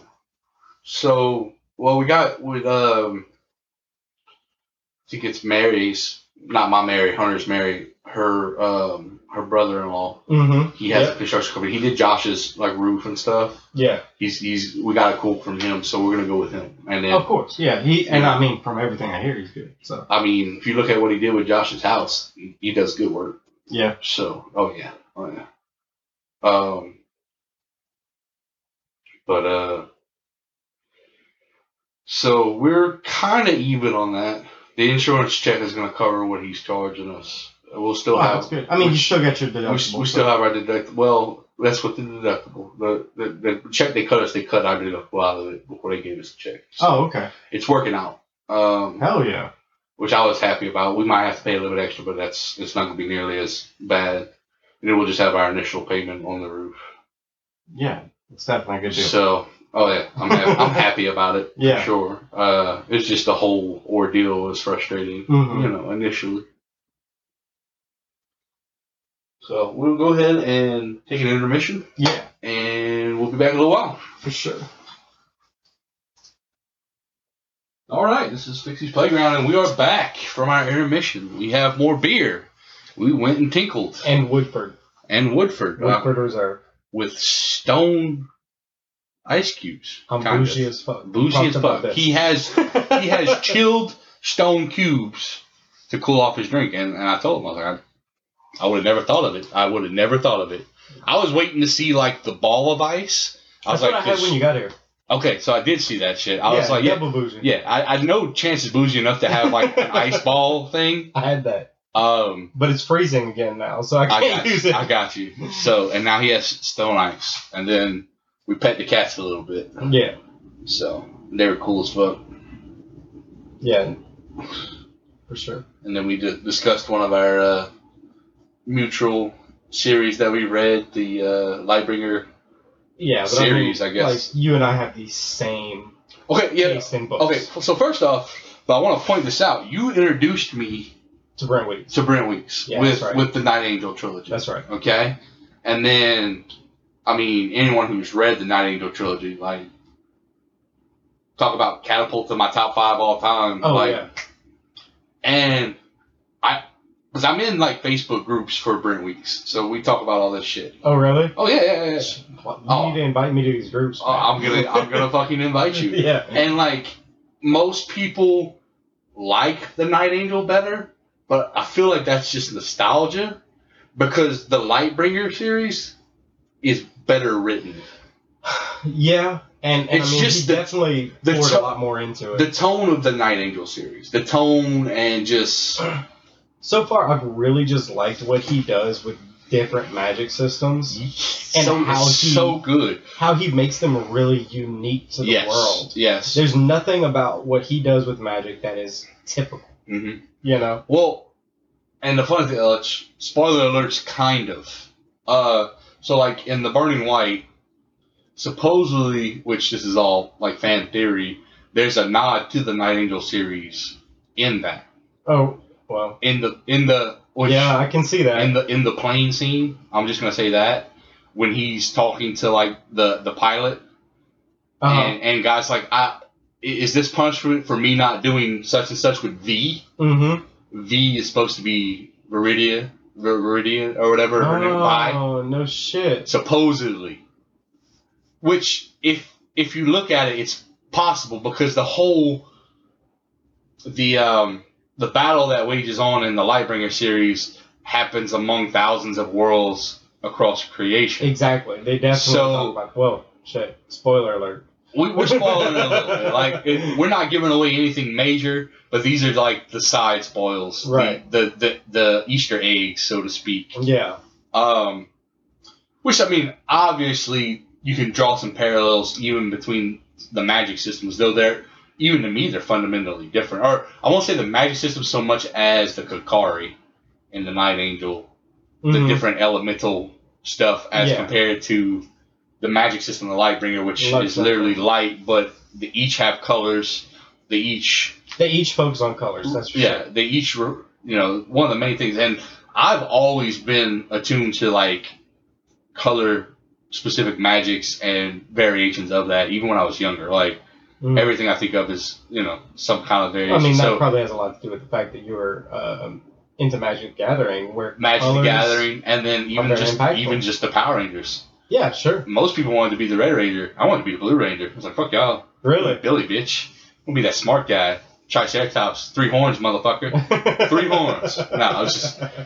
I mean, I think everyone wanted to be a White Ranger too. Yeah, I was definitely a White Ranger. Kid. Yeah, when he came around, at least Yeah. But I mean, my favorite color is blue. So right. But yeah, those are some great books. And then so Brent Weeks is great. He needs to put out something. I imagine he's working on something. I don't know what. I mean, if we're on the subject of books, though, are we going to talk about Patrick Rothfuss? I was about to bring it. Stop being a bitch. I was about to bring it up. I'll finish with Brent Weeks. I imagine he's working on something. There's rumors that he might revisit the Night Angel world. That would be cool. Probably in another time. But probably a future time. But I don't give a fuck. Take all my money. Like I'm buying hardcovers. I'm buying digital cover. Like just make it and put it out and please. That's how I feel about that. All right, so Patrick Rothfuss, which is you also introduced me to this author. Yeah, so that's the Kingkiller Chronicles. Kingkiller Chronicles, but so far it's a duology. There's 2 books, and it was 2 books to be the Kingkiller trilogy. I think he said it is going to be a trilogy. Oh, did he? Oh yeah. Then why is it called the Chronicles? I mean, I just know that he said it was going to be short. I guess Chronicles could be 3. What you looking at? I'm looking for the Name of the Wind. You're looking at that special edition. Yeah, special edition Name of the Wind right fucking book right there. And it is gorgeous. Oh man, yeah. But yeah, I mean, I don't know if it's stated here. I don't know. It's semantics. Man, this guy. The Chronicles could be 3 books. I'd also argue that there's 2 anthology novels. One with Ari and one with Bast. Yeah. And I've read them both. Mm-hmm. And the one with Ari's different, but I enjoyed it because it's just a slice of that. That's the one that I was reading and I didn't make it all the way through, and it was. Did you not make it to the candle part? I don't know. Which is towards the end? Probably not. Okay. So, spoiler alert. It's a big time. The Name of the Wind's been out a long time. Yeah. The second book's been out for at least 5 years, which is part of our angst because we're waiting on the 3rd book, which we'll get to. So, in Ari's book, because in not the Name of the Wind, the second, the Wise Man's Fear, she gives him a candle as a gift. Right. Okay, so in Ari's novel, or novella, whatever you want to call it, she goes through the process of wanting to make him his candle. And she runs out of time. And in the book series, they talk about the old school makers. Mm-hmm. Okay, so Ari basically wills this candle into existence. Yeah. Just says... Straight up turns the world to her will. Yeah. And creates this fucking candle. That's a new level of naming. Right. And she does it. So the assumption is that she's a maker. That's fair. But if you look at... Well, it's the interesting part of the way... In that world, in that system of magic. Yeah. Well, because let's just say Okay, well, but do you consider the syllogatry, or however you say it, magic? Or sympathy? Or sympathy? Both. Right. Sympathy, but syllogatry is the runes. Sigildry is just using sympathy through Sigildry. So, do you consider sympathy to be magic? Because in the book, no, he says it's not. It's basically just applying physics, essentially. It really is. And but that's what I was about to say. But ignorant people would say it was magic, of right? Course. In but the real magic system of magic, the idea of conjuration, mm-hmm. it doesn't exist. Yeah. Conjuration does not exist in this world of magic. And this, the conservation of magic, or whatever you want to call it, which is also what, like, I don't know, Newton's third law, or I don't remember what law it is. But essentially, matter cannot be created or destroyed. Yeah. And sympathy works on that physics law in our real life physics law, but for them it's the law of conservation or some shit. Where basically, like, they can be an intermediary for matter, and they can manipulate that matter with their will. With their will, is magic, but that's mind power, bro. That's psychic abilities. It is more psychic. If anything, it technically, even naming would technically be.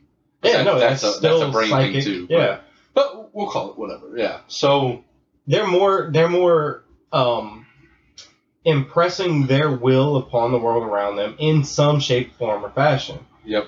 But it is always a conversion. It's never creation. Nope. So the idea that Ari would come through and create anything, yes, is massively insane. Impactful to the story. But you have to explain how naming works too, though, because that's the crux of what she did. Is so impressive.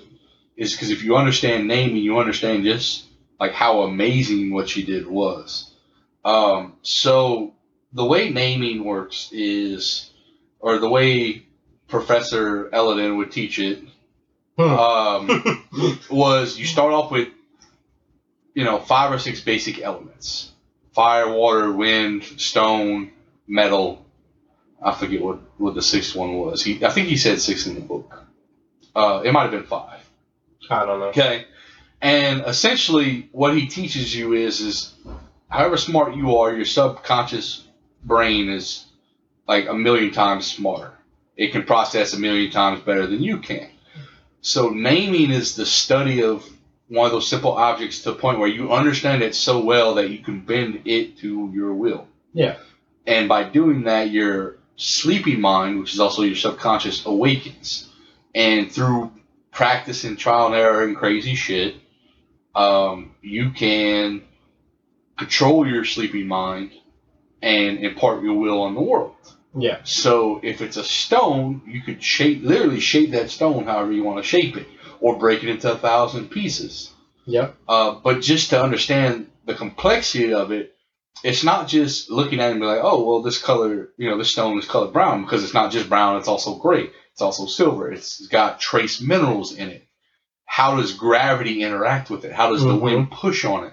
These are all factors that go into this stone's name. Yep. And in order to have control over the stone, you have to understand what it is to get that name. You have to understand in every single aspect. Everything. 1,000,000 different ways, right? What's its weight? How does it roll along the ground? Like everything. Every single thing.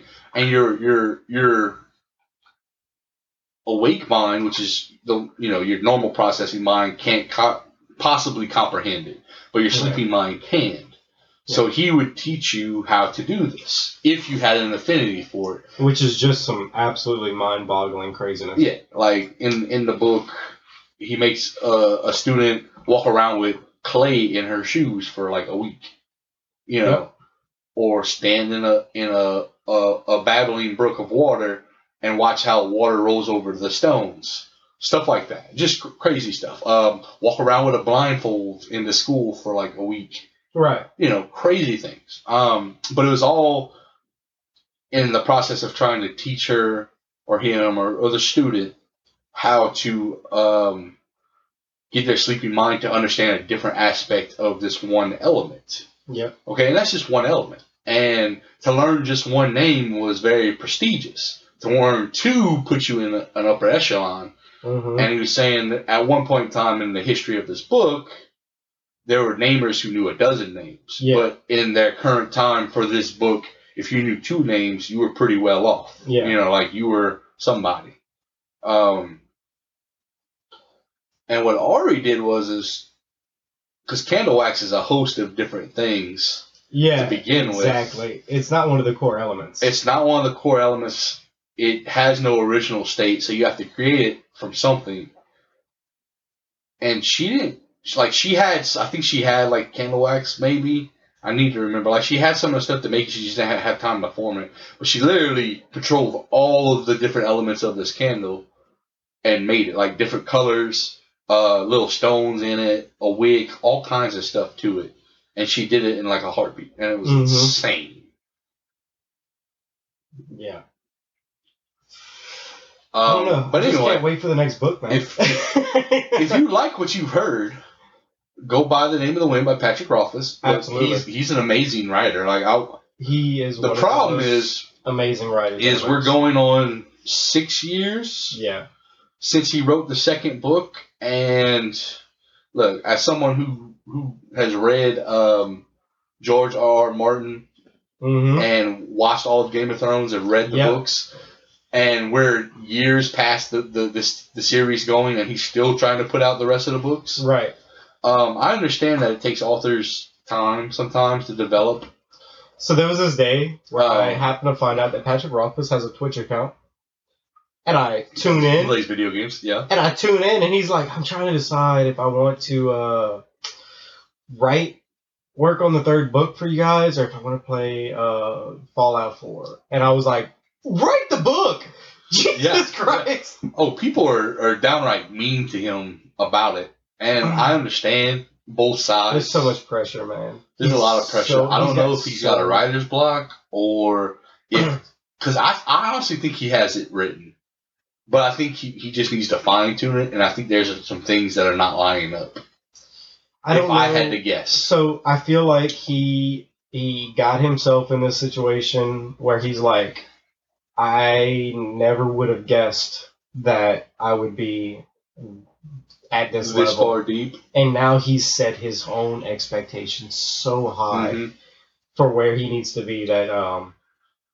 I mean, at this point, I don't even care if the 3rd book's going to be a letdown. Like, just get it out there. Just give it to me, please. Yeah. Like, I want closure. And if you never write again, that'll suck, but do it. If it's Dance of Dragons for George R. Martin, look, fine. Let's just get something, okay? Like, all right, Jon Snow, go ahead and stab her.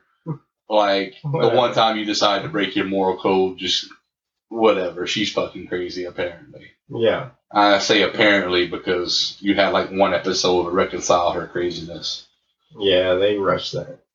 Oh, it was great. It was a great series up until the last couple episodes. It really was. The irony is my wife and I would come here to watch the episodes with y'all for the last season. Like, it was an event. Yeah.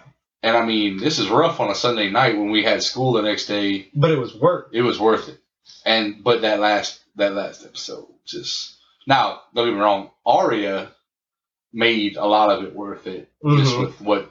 Until she, like, went and had sex with Gendry. Or whatever his name was. And then I was like... It was rough. But that's... I think I was shocked because the whole time you're like, yeah, she's this little girl. And then, like, you don't realize, like, she's 18 in the story at this point. She's been growing up the whole time. She a woman. And she getting freaky, and I'm uncomfortable because I kept thinking that she was my, like, 11-year-old daughter. And the whole time. And the whole time. It was so... It was well done. That was well done. It was well done. Because that's how it is in real life. You're correct. One day your little girl grows up. It was very well done, but it was awkward as fuck for me to watch. I think that's the first time I ever felt that watching something. So, good on them. Yeah. All that said, though, love Patrick Rothfuss. Love Brent Weeks. Love George R. R. Martin. All amazing authors. By far, my favorite author is always going to be... I mean, I say always. Things can change. Who's your favorite author? Let's go. Neil Gaiman. Neil Gaiman, right? Okay. Yeah. Just list some of his series. Series? He doesn't have any. Oh. Well, I mean, other than The Sandman, which is the graphic novel series, right? I got you. Yeah. But, I mean, that's one of the best things about him is that you can pick up a Neil Gaiman book and you just read it. And that's it. That's that book. And it's over. So, like, American Gods is my favorite book. You guys can watch. Is that the TV series? You can watch the TV series right now. I'm catching up on season 2, trying to watch season 3. I have not watched season 2 yet, and actually, every time I see it on, I like screech at it and turn it off because I need to watch it from the first episode. I got you. But which is crazy because like I've read the book. Yeah, that doesn't matter though. It can still be different. And the visuals on the TV series are fucking awesome. Absolutely, they've done a really good job with it so far. Oh, really? How does it compare to the book? Like, is the transition good? They do a great job. Really? Okay. They're doing a great job. I'm gonna read the books. Yeah. I have it on the list. I'm gonna read the books. I just haven't gotten to it yet. I mean, it's right there. You can take it on your way out. Yeah, I will. So I actually started with Anansi Boys, but Anansi Boys was a spinoff of American Gods, and in the show, if you watch season 1, you met Anansi. And actually, one of the biggest qualms that I have with the TV show versus the book series is what they did with Anansi. Oh. Because he was much more colorful. And he's colorful in the show. But he was more colorful in my mind in the book series. Okay. And Anansi is an actual old school god from Africa, if I'm not mistaken. Yeah, that's the spider god. Is that what's his name? Yeah, but what's his name? Is it Orlando? Is it Orlando Bloom? Is that the guy who played it in the TV series? What's his name? No, he's the black guy. It's not Orlando Bloom. Orlando Bloom's white. So, Anansi is what's his fucking name? He's the guy that Orlando Bloom is white. I completely spaced on that. Yeah.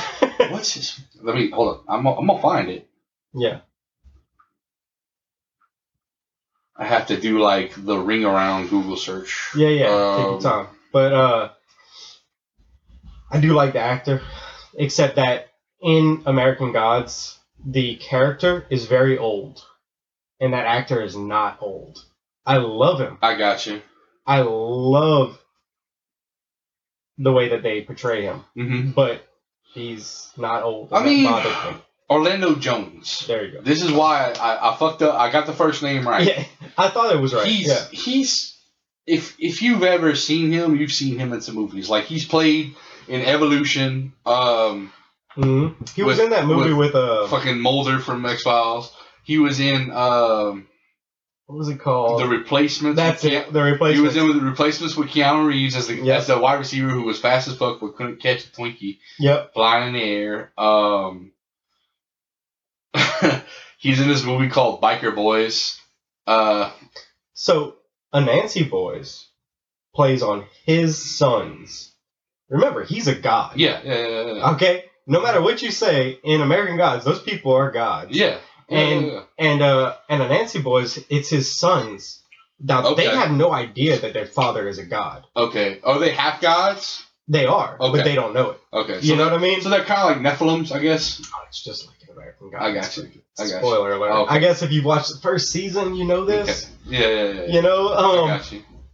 But, so, like, they're demigods. And, love me some demigods. It takes place in one of the sons' point of view. Okay. And then his brother comes in the picture, and I feel like he is such an amazing storyteller. And it's just, I don't know, man. He just weaves things where in a way that he does not need 3 books to tell an amazing story. You know? How big are his books normally?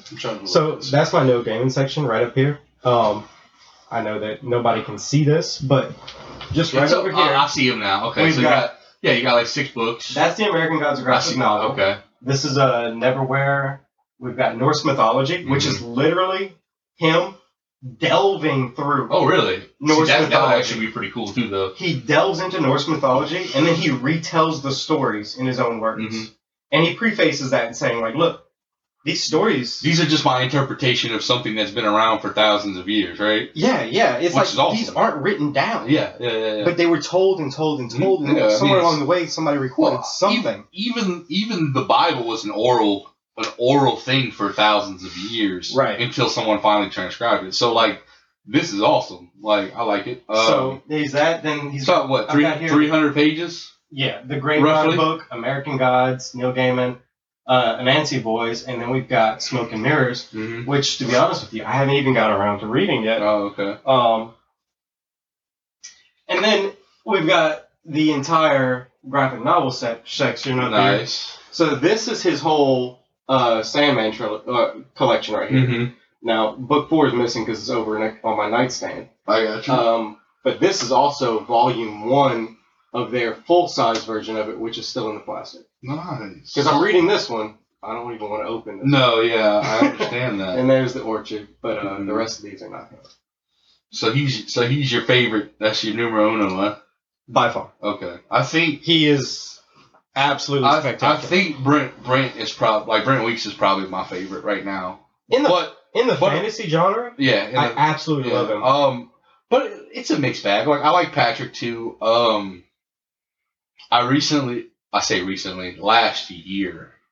year, I read the entire Dark Tower series by Stephen King, and I've talked about it on one of the previous episodes. And one of the best high fantasy series I've ever read. And I've read The Wheel of Time, which is also awesome, just hard to read. Mm-hmm. The Dark Tower was just insanely good. My grandmother was a huge Stephen King fan. Wow. And actually in high school, I was in shop class. Mm-hmm. I was in shop class from freshman year. Yeah. We had like a welding / ag class, so I got you. Yeah, same thing. Mm-hmm. Same exact thing, actually. I got you. Okay. So my junior year, and we always had to build things. Well, I was not the kid that was like, I'm going to go build a birdhouse, because I didn't give a shit about birdhouses. No, yeah. I mean, I still don't give a shit about birdhouses, to be honest. But I think I built like a puzzle one time. Mm-hmm. I built an entertainment center. I built a bookshelf. I like woodworking, but I just don't give a shit about like birdhouses. Right. No, me neither. Like, if it's something practical like a bookshelf, then that's one thing. I actually built a custom entertainment center for my room to fit my TV, my PlayStation. And that's awesome. You probably haven't been to Brandon's house in a while, but like his back patio, he's got it set up now. He's got a TV back there, but he built a bench, and I mean it's a me and Brandon size bench. Oh, I'm sure. Like you could fit like 4 of us on there. Yeah, it's huge. But like I like woodworking like that, practical stuff that's useful around the house. Love it. Yeah. Like I wish I had a shop with tools so I could do that. You know. Yeah. The other thing I built was a bookshelf for her. There you go. Yeah. Because she had so many books, and she just had them piled up in stacks. Yeah. And I'm like, I got to build something for this shop class. I don't really care. Let me build something that we can use. Yeah. And I just built her that's what I'm talking about. A basic. I mean, it's basic as hell. Yeah. The measurements just have to be right, and you screw it together. Yeah, it's not hard. But it took a lot more effort than the other students' projects did. You know? Yeah. I was handling sheets. That's big though. 8x4 plywood. That's big stuff. And yeah, you gotta do a lot of measuring. And so, like my grandpa on my mom's side, he taught me most of the woodworking I know. Mm-hmm. And first thing he tells me to do, get you a piece of paper and a pencil. And draw it out. Yep. Now, how big do you want it? Write your dimensions. Now, how many shelves do you want? Okay. Well, your shelves should probably be a little bit smaller than the outside walls, right? Okay. Well, do you want a back to your shelf? Yeah. Well, okay. Well, you get, what's the thickness of the back that you want too? Yeah. There's stuff like that. And him and me and my first cousin Devin would be out in the yard on some sawhorses, man. Oh yeah. Making stuff out of wood. We make swords. We make all kinds of stuff. Yep. But it's just fun. I was always good with like geometry as far as building stuff is concerned. Right, applicable geometry. Yeah, applicable geometry or whatever you want to call it. And I say that because it's like stuff that you can apply in everyday life. Yeah, like I'm not building skyscrapers or anything. Like I'm not good at that. But like I can build a shelf or whatever. Finding this angle and all that shit. Yeah. Like that's a whole other level. And yeah, I'll be able to figure it out if I ever need it. But if I needed to, I could. On my day-to-day life, that's not something I need to do. It's like fucking advanced algebra. Like I ain't never gonna use that shit. Yeah. Well, today, I do in my work occasionally have to find angles. But what I do is I take a picture and I put it on an application and then I measure the angle. using that application. Yeah, well, you know what I mean? in all fairness, when we were going to high school, I don't think any of the teachers thought we would be walking around with a fucking advanced computer in our pockets all the time. That's fair. Just saying. And when you're walking around with an advanced computer in your pocket all the time, just think about what you have as far as an actual desktop or laptop computer is compared to just your phone. Today I was cooking. And I say cooking, I was brining some salmon to smoke it. And instead of having to pull out the calculator because my hands were full of sugar and soy sauce and fish, I just said, "Hey Google, what is this plus this plus this?" And Google is already trying to calculate me an answer right now. Yeah. You know, it's like, wait, what? Yeah. Oh, yeah. Y'all hear that shit, right? Yeah. Yeah. Tell your government FBI agent hi. So, so I mean, I just asked it and it answered. Technology is crazy, man. It's crazy. If I want a conversion, I literally ask. Oh, I was listening to Joe Rogan podcast, and they're trying to find out what like a basketball size worth of gold is. And sure enough, like they went on Google and they just kind of like typed in a rough guess of what to ask, and it was like, yeah, it's worth this much money. I forget. It was like so many $1 million for this basketball size of gold, and I'm like, fuck, I want a basketball of gold. Gold is very worth money. It's worth a lot of money. What, $1,300 an ounce or some shit like that? I don't know. Yeah, the price keeps going up. It might be $1,700 now. I haven't looked at it in a while, but yeah, I enjoy building stuff. I'm not really good at refining stuff though. I'll say that. Like I can get something together. It just ain't gonna look that pretty. I'm not good at making shit look pretty. I am a perfectionist, man. Well, I know you're a perfectionist. Dude, if I'm gonna do something, okay, so like you know, he says he's bougie, but you need to understand something. Like, Chance is the kind of guy. If I were to hand him something he'd never seen in his life, he would be reading the instruction manual on that motherfucker. Like every time he would learn about it, all the ins and outs, which is one of the things I love about you. Really, to be honest with you, like. Whenever he gets into something, he gets into it. Like, it's not just like, hey, I got this book. Like, let me just, like, read the cover. No, like, he reads the entire fucking thing. You might even write an essay on it. I don't know. But you could. I wrote an essay on The Boondock Saints. Oh, wow. Okay, yeah. That's a great movie. Well, I mean, I was in college. They asked for a paper. Yeah. And I was like, I love The Boondock Saints. Mm-hmm. You know, this is one of the greatest movies of all time. I have a Boondock Saints lamp. Yeah. On my bedside table. So I wrote a whole essay. I watched the movie twice, and I watched it once with commentary. Right. And then I wrote a paper on it. But the point is he knows his shit whenever he gets into stuff. So, I mean, I tried to. I don't want to do anything half-ass. I understand. I'm just, I don't know, lazy. Or I have a short attention span. Yeah. Or the instructions they give me are bullshit. Bad translation sometimes. Yeah. That annoys me. That does happen. But that annoys me. Like I said, it's not a bad thing. I try to, but whenever I'm not skilled at something, as long as it's functional, it's fine. I'll be honest with you. That aspect of my personality and who I am has come out a lot more as I age. Mm-hmm. And in everyday life these days, it almost becomes a hindrance because I want things to be right. Mm-hmm. And it doesn't matter what I'm doing. I want things to be right. Yeah, it's kind of like a micro OCD. And everybody will be like, what? You actually do that? Why do you actually do that? You don't need to do that. I mean... And to me, I'm just like, but that's the right way to do it. Yeah. Like, I mean... So it's kind of like... Or, I don't know, what's a good analogy? Like, all right, so like you're washing your car, and you're scrubbing everything, but a lazy person might not scrub the hubs of their wheels, right? Do they? And I thought everybody scrubbed the hubs of their wheels. Some people might. Some people might not. It's just an analogy. Yeah. It's just an example, okay? But that's the whole point. Like you're gonna scrub everything, but your average person will be like, nah, fuck them hubs. And then whenever it's done, I'm gonna let it dry and I'm gonna look at it, and if it's not right, I'm gonna go back and do it again. Yeah, but But there's nothing wrong with that. Like, well, now, you say that, but if you're working in my own stuff, you're right. There's nothing wrong with that. But whenever I have to work with that mentality with other people, it's hard. It does become it's a hard. hindrance, and there is something wrong with it. And you know, we talk about it like Joe has a certain way of doing things. He's the same way.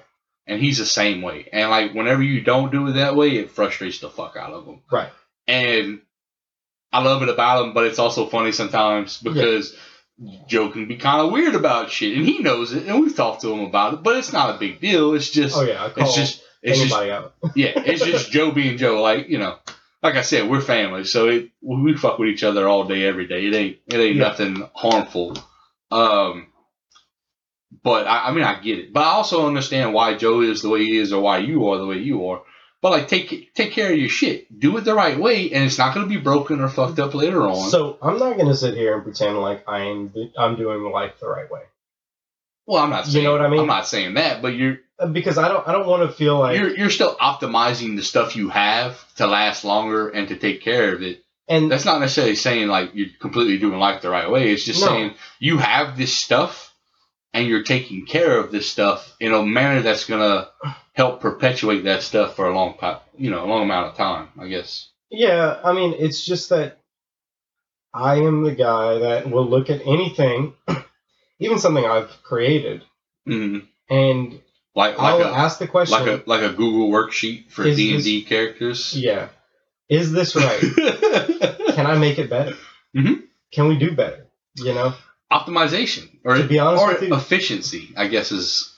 All of this kind of connects back to something that I'm dealing with pretty heavily right now, or stopped dealing with just recently. Mm-hmm. You know about our D&D Discord. Yeah. You joined it for a couple days, but you didn't really get into it, right? No, I didn't. And that's okay. There's nothing wrong with that. Yeah. So for me, Dungeons & Dragons is a passion. I fucking love it. Yeah. But I mean, you made a Google Doc. Yeah, I made my customize your own character sheets, like with all the calculations done for you. Yes, he did this all by himself. And styled, beautiful, 3.5. Yeah. It was absolutely epic. Yes, and I learned a lot about Excel in that process. Yep. So, but we started. You know, I can't play Dungeons & Dragons because I work offshore and my schedule does not allow for live games. So, and just anybody who's played D&D knows. For the people who don't know, when you're young, you can make plans by the fly of your pants, like, you know, fly by the seat of your pants, and they usually happen. When you're an adult, when you got families. So I have a steady D&D group with Travis O'Connor and CJ and a couple other guys, but we play like maybe once a month or once every 2 months. Because it's so hard to schedule. Like, we all have wives and kids. We have jobs. Yeah. And, I mean, their jobs are more steady. Where your job, like just this tonight, I texted you about this on Wednesday. Mm-hmm. But initially I told you I wanted to get you on an episode. And I told you we try to just schedule it around whenever you were off. Right. Well, and I was like, look, keep me on the reserve for somebody that can be last minute. And what happened was I saw you were home last weekend. Yep. Which, if you want to go ahead, he was cooking food for a friend. You can go ahead and plug that if you want. Yeah. So it's our friend too, but it's mostly my sister's bestest friend in the world. Mm-hmm. Amanda, she had, I can't even recall the name of the condition, but her kidneys were failing. They were down to 10% when she went on dialysis. They were down to 5% after dialysis. And she was doing daily dialysis for like 6 hours a day. Her kidneys were done. Yeah, like she needed major help in a major way. She needed a kidney. Yeah. She searched high and low. You know, my sister was willing to give hers. I would have been willing to give mine too. Yeah. But my sister, after she did all the blood work, the fact of the matter is, my sister and I have the same genetics. Yes. If she's not a match, I'm not a match. Pretty much. And that's where we were at. So, all that said and done, we were looking to help out, and you know, we're still looking to help out. Yeah, there's a GoFundMe up. Yeah, I'll find the link and post it when I post this episode on my page for anyone that wants to help. I tried donating twice, and it error coded me both times. Really? So I'm gonna try again. Sure. I was already planning on trying again, but I don't know why it was doing that, and I was like, "This is weird." But anyway. So she finally found a match though. Her cousin. Oh, really? Up, okay. And that's awesome. Her cousin stepped up. She found a match, and the problem after that, of course, is finances, because insurance, of course, covers a lot. It doesn't cover everything. Well, no. And so you still have a deductible and everything else too. Even if they cover everything else, you're still paying your deductible. My sister wanted to put together a fundraiser. Yes. And so she sold tickets. She organized everything. My sister is absolutely phenomenal at anything she does. Yep. I mean, I guess we're alike in that. If she takes something on, she does it 110% in everything she does. So she did ask my dad and I to cook. Well, she asked my dad to cook, and if I was home, I'd help him. Yeah. And so fortunately, I was home from offshore, and we were able to put this together. We cooked 4 16-quart plus pots of shrimp stew. Yeah. I got to tell you, it was one of the most exhausting things I've ever done. Oh, I believe it. Just one pot's exhausting. And that's not even like a 16-quart pot. That's just like... So we cooked 3 pots at once out on my triple burner. I saw the picture or the video of that. And then we transferred 1 pot into the other 2 pots, and then cooked another pot of with no crawfish, because it happened to fall on Lent. Or not no crawfish, no sausage.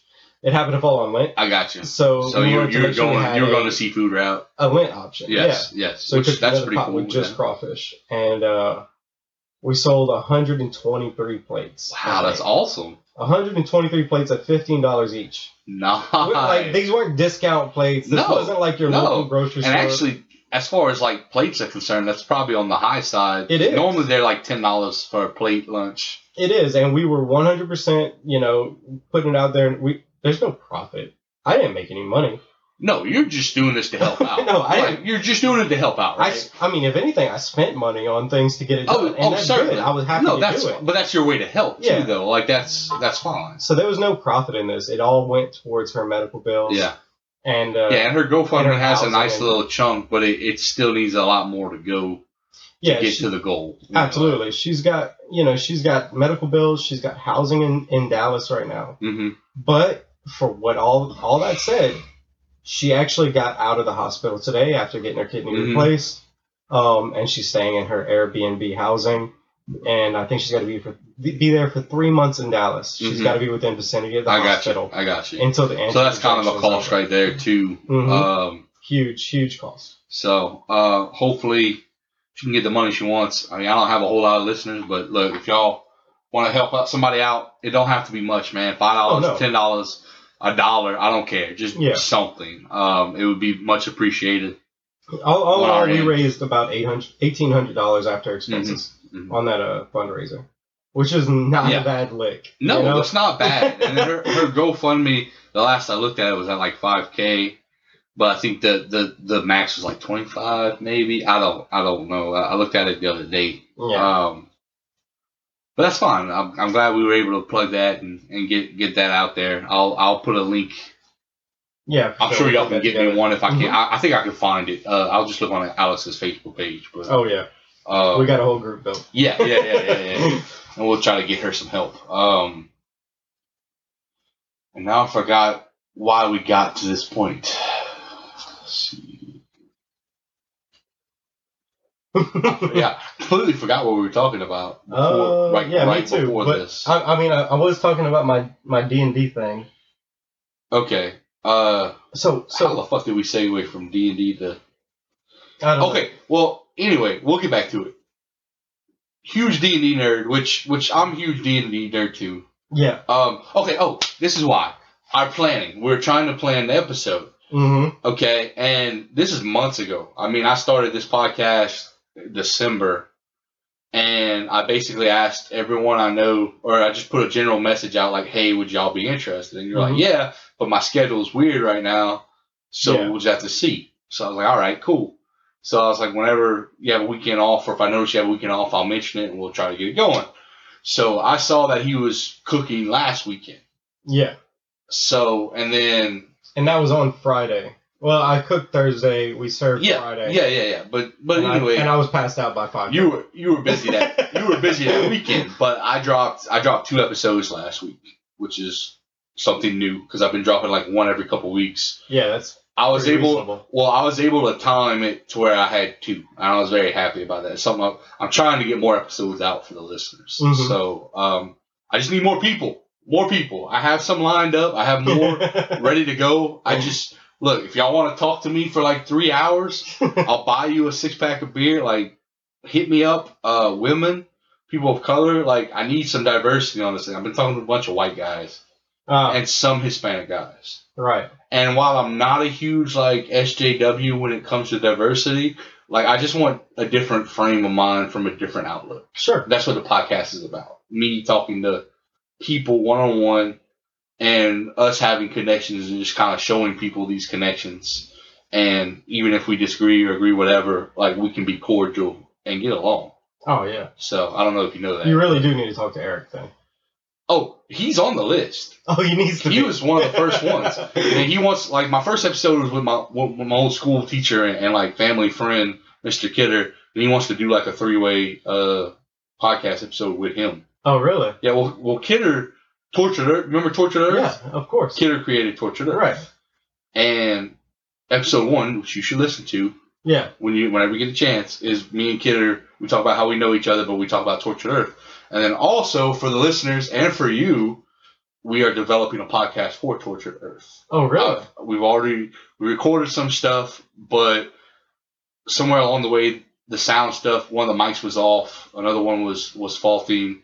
So we're going to record some more stuff. As soon as it drops, I will let everyone know. Mm-hmm. Y'all need to listen. I am a character on there. It's called an Aloran, which is basically like a deer-like character.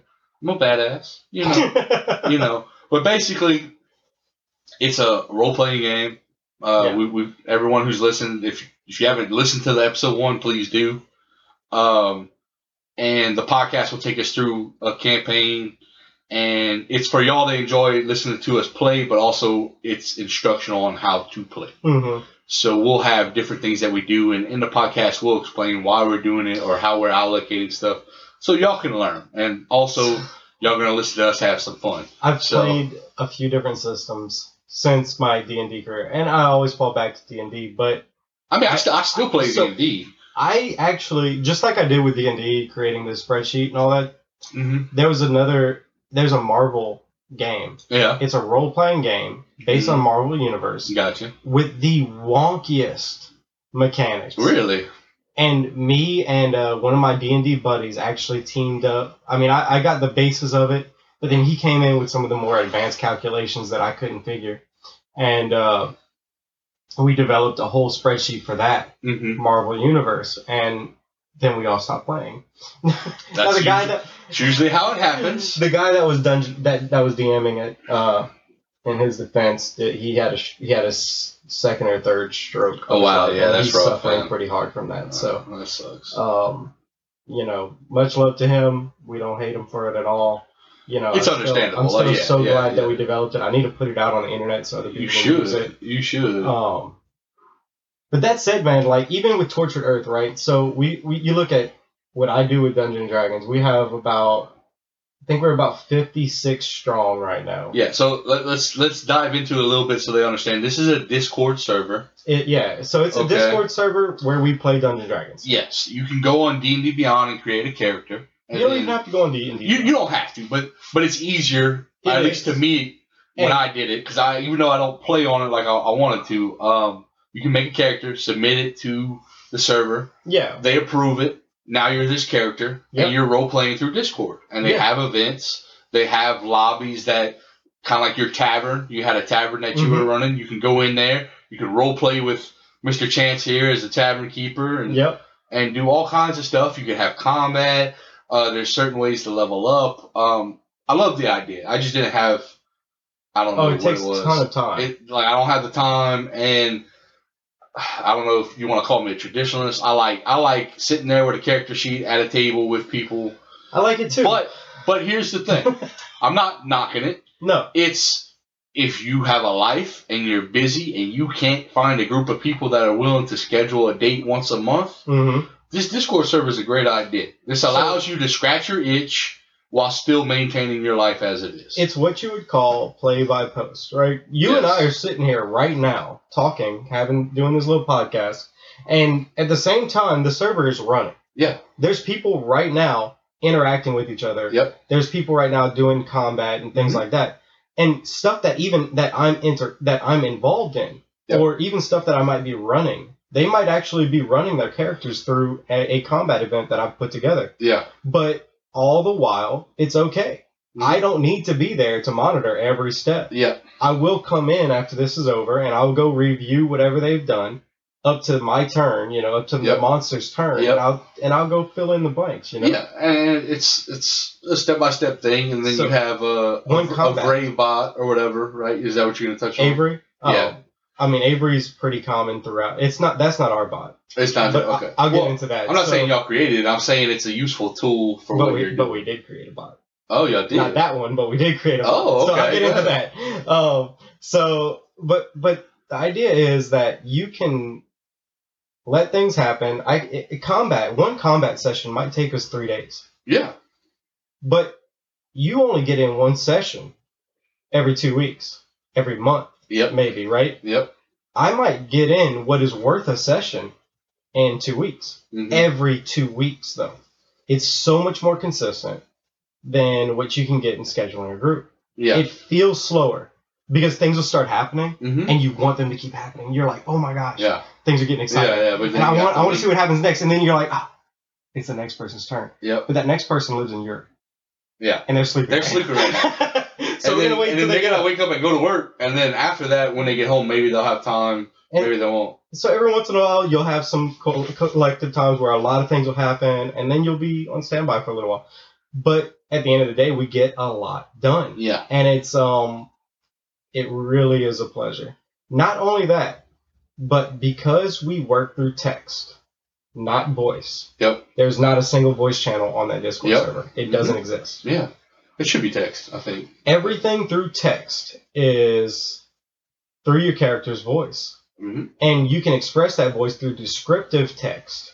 So I put what I say in quotations. And behind that, I will say, so my character's name is Udo.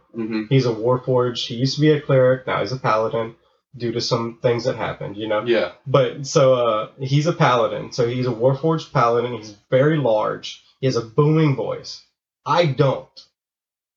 I don't have a booming voice. But you can caps lock the fuck out of that, though. Right? I mean, I can say in descriptive text right after the quotations, Udo says in his somber tone or whatever, and you can narrate. I can really say what he's saying in a way that is much more in character than I could ever do in real life. Yeah, I'm not a voice actor. Yeah, me either. I'm not. I find that a lot of D&D happens out of character, and that's okay. At the table, definitely. The table, I'm totally fine with that. I would rather at the table in a voice game be able to say, yeah, he says this, something along these lines, and let the imagination fill in his character. Gaps. Yeah. But I really like that in this play-by-post format in Discord that we can use descriptive text to really play out the character's voice. Yeah. And get a feel for who they are. So I really like that. But and as you mentioned, we do have the bot Avery. That is not our bot. That is It was created by a group, and then it was actually bought out by D&D Beyond. Oh, okay. So D&D Beyond bought out Avery, and now their integration is better than anything. I've been messing around with it. Because I pay for all of my D&D content through D&D Beyond, it all is connected to Avery, and because I have all that content unlocked, I can access it through the bot. So if I want to look up a monster, I can literally type !monster Glabrezu. Yeah. And it pulls up all the character, the whole sheet for the monster. That's pretty awesome. Not only that, but because I pay for the master subscription for D&D Beyond, everybody within my campaign has access to everything I have access to. Gotcha. And they have access to it through Avery. So because of that, our server can thrive and can take advantage of all of those benefits. Yes. So they've done a really good job with it. I mean, in my opinion, they've done a really, really good job with it.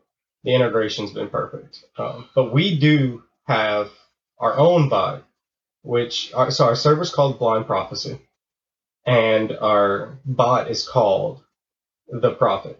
You know, so what we do is we run a whole database, which is actually just a Google Sheet. It's not really a database. It should be.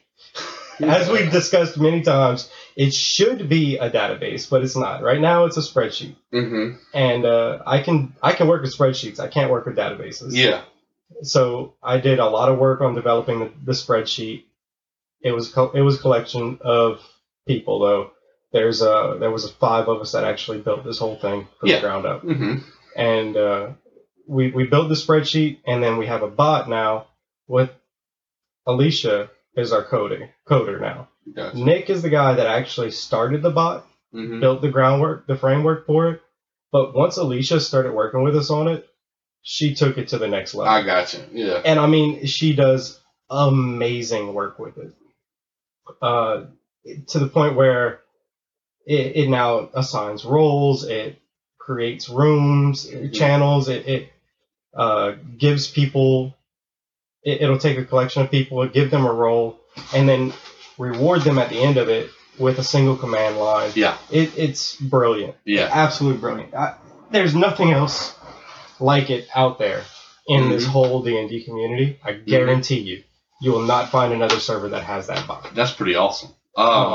Let's take an quick intermission. Sure. And then we'll start on the next section. All right, we're back from our intermission. More beer, more whiskey, Woodland Reserve. I really had to pee.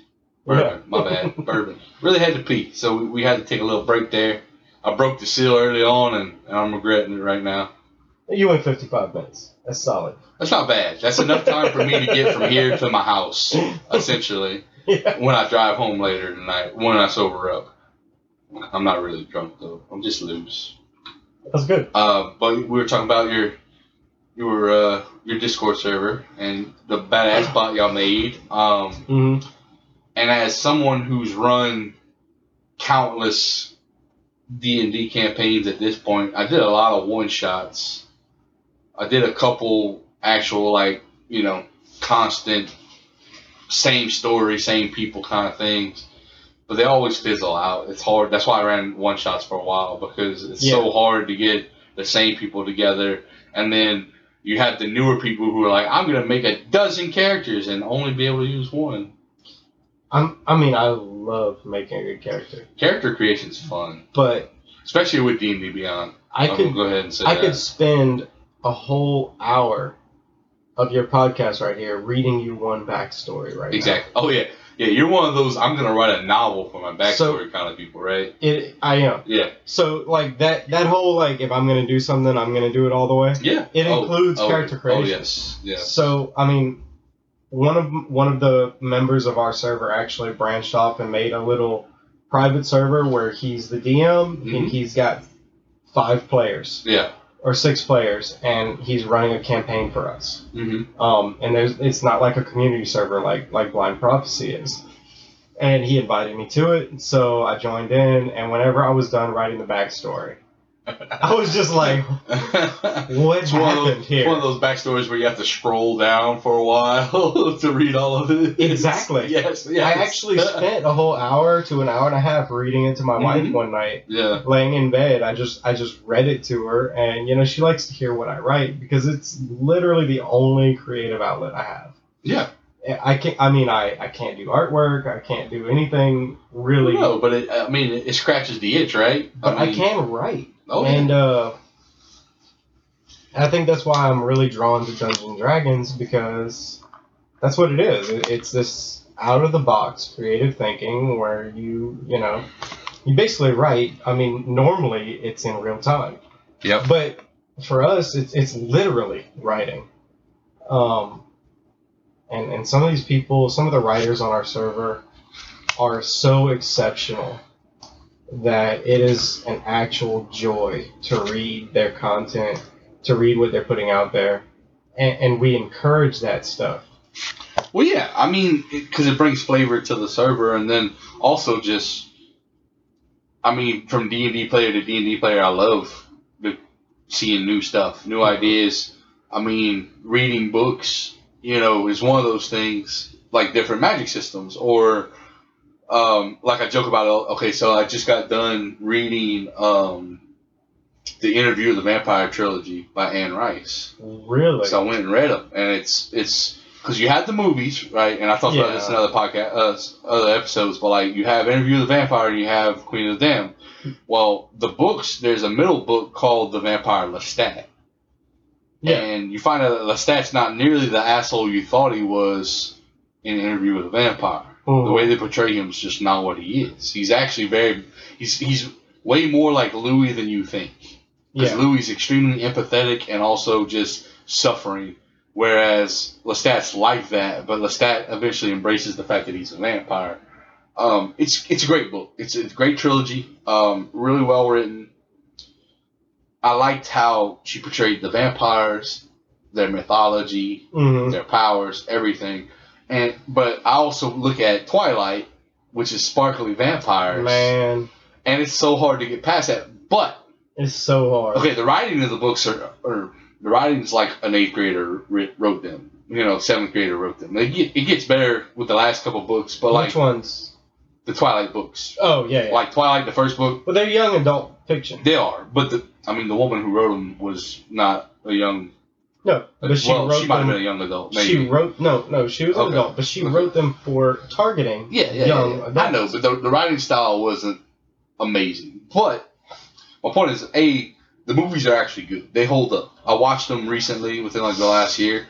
They're actually good. If I looked at them with a critic's eye, and I was like, you know what? These are actually good. They're not bad. They're not amazing. They're good. Solid story. But I do enjoy the different take on what a vampire is, which is my point I'm trying to get to. Yeah. The sparkly part, not so much. But they can be out in sunlight. They have powers. The powers are different. How they feed. Their eye color. It's just a different take. This was played up in so many different TV shows now, though. So, I mean, there's Vampire Diaries. Well, I mean, I haven't watched Vampire Diaries or read them. I watched it because my wife watched it. And I heard they were good. I was playing video games while she was watching. It's a soap opera. Oh, that's okay. Yeah. Well, yeah, that's mostly what it is. And look, there's no question about it. Twilight is a romanticization from a woman's point of view of vampires. Yeah, I mean, and it's fine. And look, all I'm my saying D&D server has that. It right? has soap operas. Yeah. There are people that play out entire relationships. My point is I can enjoy the different. I don't necessarily have to like the different, but I can enjoy a different take on something that's been around for hundreds of years, really. Yeah, sure. And that's my point. Well, have you watched Preacher? I have watched Preacher, yes. That's a different take on it. That is a different. I like that. That's a more gritty take. Oh, man, I love it. That's more of a monster film. It really is. I love that show. It's a yeah. I like it. And I mean, I've watched and read. I mean, we all grown up on fucking Bram Stoker's Dracula and even Stephen King's versions of it, and From Dawn Till Dusk, and I mean, love it. Yeah. There's tons of shit. And I love all the different iterations. I mean, I like darker fiction. I really do. Well, me too. I like the darker tones too. I mean, like Queen of the Damned or Underworld's one of my favorite like little movie genres as far as vampires are concerned. Vampires fighting. I mean, a hot ass Kate Beckinsale, whatever you want to call. That's her name. Yeah. Yeah, that's her name. You got it. But the gothic feel to it. It's definitely more my genre. I think I think I really like strife in my fiction. I like to see people suffer in my fiction, and I mean, and overcome. Suffering creates character, and overcome it in the end. It's when it ends on a bad note, and you're like, all that suffering, and they got killed. This is unfortunate. I've read some stuff like that. Absolutely. It's rough. Yeah. It's like, fuck, really? Is this how you're gonna end it? Is this how you're gonna end it? I mean, look. It's like closure, but the worst kind. On that note, right? American Gods starts out where this dude is in prison. Yeah. And a week before he gets out of prison, they tell him that his wife dies. Yeah. Yeah. His wife has been holding out the whole time. Not only does she die, though, she dies with his best friend's dick in her mouth. Yep. That is how this show, this book opens. Yeah, it's how it starts. And it doesn't end with that. No, it's so funny. She's not even dead. I mean, technically she is, but she's undead. She's undead. There's a difference, but yeah. Oh god, it's a good show. So this is why I love Neil Gaiman. I really love his more adult works. Neil Gaiman actually branches through graphic novels, and then all the way over to children's novels. Really? Coraline is Neil Gaiman's work. Oh, I didn't know that. Yeah, Coraline was a good movie. I think it was a novel first. My kids watched it with Noah, because Noah likes horror stuff. He loves it. And yeah. and then like we got home and it was on Netflix for a while and they would watch Coraline and I'm like, all right, yeah. It can be scary. It's scary little show. It's creepy. Yeah. Whether it's scary or not, it's creepy. Yeah. So I mean, I think I really just like that darker fiction. I mean, sitting here talking to you, I'm looking at a book series that I still haven't finished, but I bought the whole series and I really do like it. KJ Parker, Devices and Desires. See this one here? Let's see. Oh, I'll just read this synopsis. Go ahead, read it. All right, KJ Parker is more of a hurricane than a breath of fresh air. When an engineer is sentenced to death for a petty transgression with guild law, he flees the city, leaving behind his wife and daughter. Forced into exile, he seeks a terrible vengeance, one that will leave a trail of death and destruction in his wake. But he will not be able to achieve this by himself. He must draw up his plans using the blood of others. This is the extraordinary tale of a man who engineers a war to be reunited with his family. That's the kind of shit that I want to read. Yeah. You know? Yeah, it's pretty awesome. And I read a lot of fantasy, and then I read sci-fi also, and there's some dark sci-fi out there too. So, what's that show on Netflix? I mean, I don't know. You're gonna have to tell me. Dark sci-fi. Come on, man. Skins and sleeves. Oh, I'm listening to the story right now. I'm listening to the ebook right now. Oh, are you? Okay. It just came out with a second season, right, on Netflix? It has Anthony Mackie as, like, I know who you're talking about. What the fuck is the name of that? It was a good series, the first season, anyway. Let me just pull up Audible, and it's going to be just pull it up. Yeah. It'll be okay. It's Altered Carbon. Altered Carbon. Great show. Yeah, so Altered Carbon, listening to the ebooks right now. Mm-hmm. To the Audible. Did you watch the TV, like the Netflix? It was the Netflix TV show that really drew me in. Yeah. And after I found out that it was based on a book, I was like, I've got to go listen to this book. Yeah. I say listen these days because, like I said, it's so much easier. It's more accessible for me to actually listen to books than to read them. If you do a lot of driving and stuff like that, you know, or if you need black background noise that you can listen to but still do what you know. So my normal routine is I wake up in the morning because whenever I'm not working offshore now, I can stay at home. Yeah. I'll wake up in the morning and I'll go clean the kitchen. Yep. That's like my thing for the day. That's my contribution to the household. I'm going to do the dishes. I'm going to clean the countertops. I'm going to mop, whatever. I'm going to clean the kitchen. Yeah. By the time my wife gets home, the first thing she sees is the kitchen. She's going to see a clean kitchen. Yeah. You know what I mean? Yeah. So, I take out the trash. Yeah. That's what I do. I do that too. But I mean, I don't have a day job whenever I'm home. So it's different. Yeah. But if I was home consistently, my house would be a lot cleaner than it is. So while I'm doing that though, I usually either watch anime or I listen to ebooks. We're gonna have to hit anime in a little while. Go ahead. We can hit anime right now, but Okay. no, but that's what I do. Finish your story. Though, I put on anime or I listen to audiobooks, and I mean, so being able to get content in is just so much more accessible that way because I can multitask. Yeah, and I'm a multitask fanatic. It is very difficult for me today, with all the entertainment that we have available to us, with all of the activities that I have available to me, to stop and open up a book. I wish it wasn't that way. I really love reading. It is hard. It is hard. I love reading. I agree with you. It's hard to carve out that time. It's a sacrifice to read. So, because I listen to podcasts pretty much all day when I'm at work. So, like, they let me, as long as I have just one earbud in. What I did is for Christmas I finally bought like some Bluetooth headset that sits on my neck and just plugs in, So I just plug one side in. As long as I can hear the other side in case someone calls me or something, I can listen. Because they normally have radios playing at the other stations in our warehouse, but mine doesn't have a radio. So nice. And I'm by myself a lot, so good. This gives me a chance. So I listen to podcasts. I would definitely do this all day. I mean, Joe Rogan. I do fantasy football, so like CBS fantasy, Critical Role for D&D, love it, yeah. Dungeons and Daddies for D&D. Great show. They have another one I found on TikTok. It was like Crit 20, I think, or Roll20. Roll20. Is it Roll20? Roll20 is an application, a web-based application. What I'm talking about is an actual podcast. Crit Roll. It's not Crit Roll. It's a different one. I say Crit Roll. I'm gonna find it right now. I listened to that. I recently came across. There's a ton of Twitch D&D sessions. Oh yeah. This one's.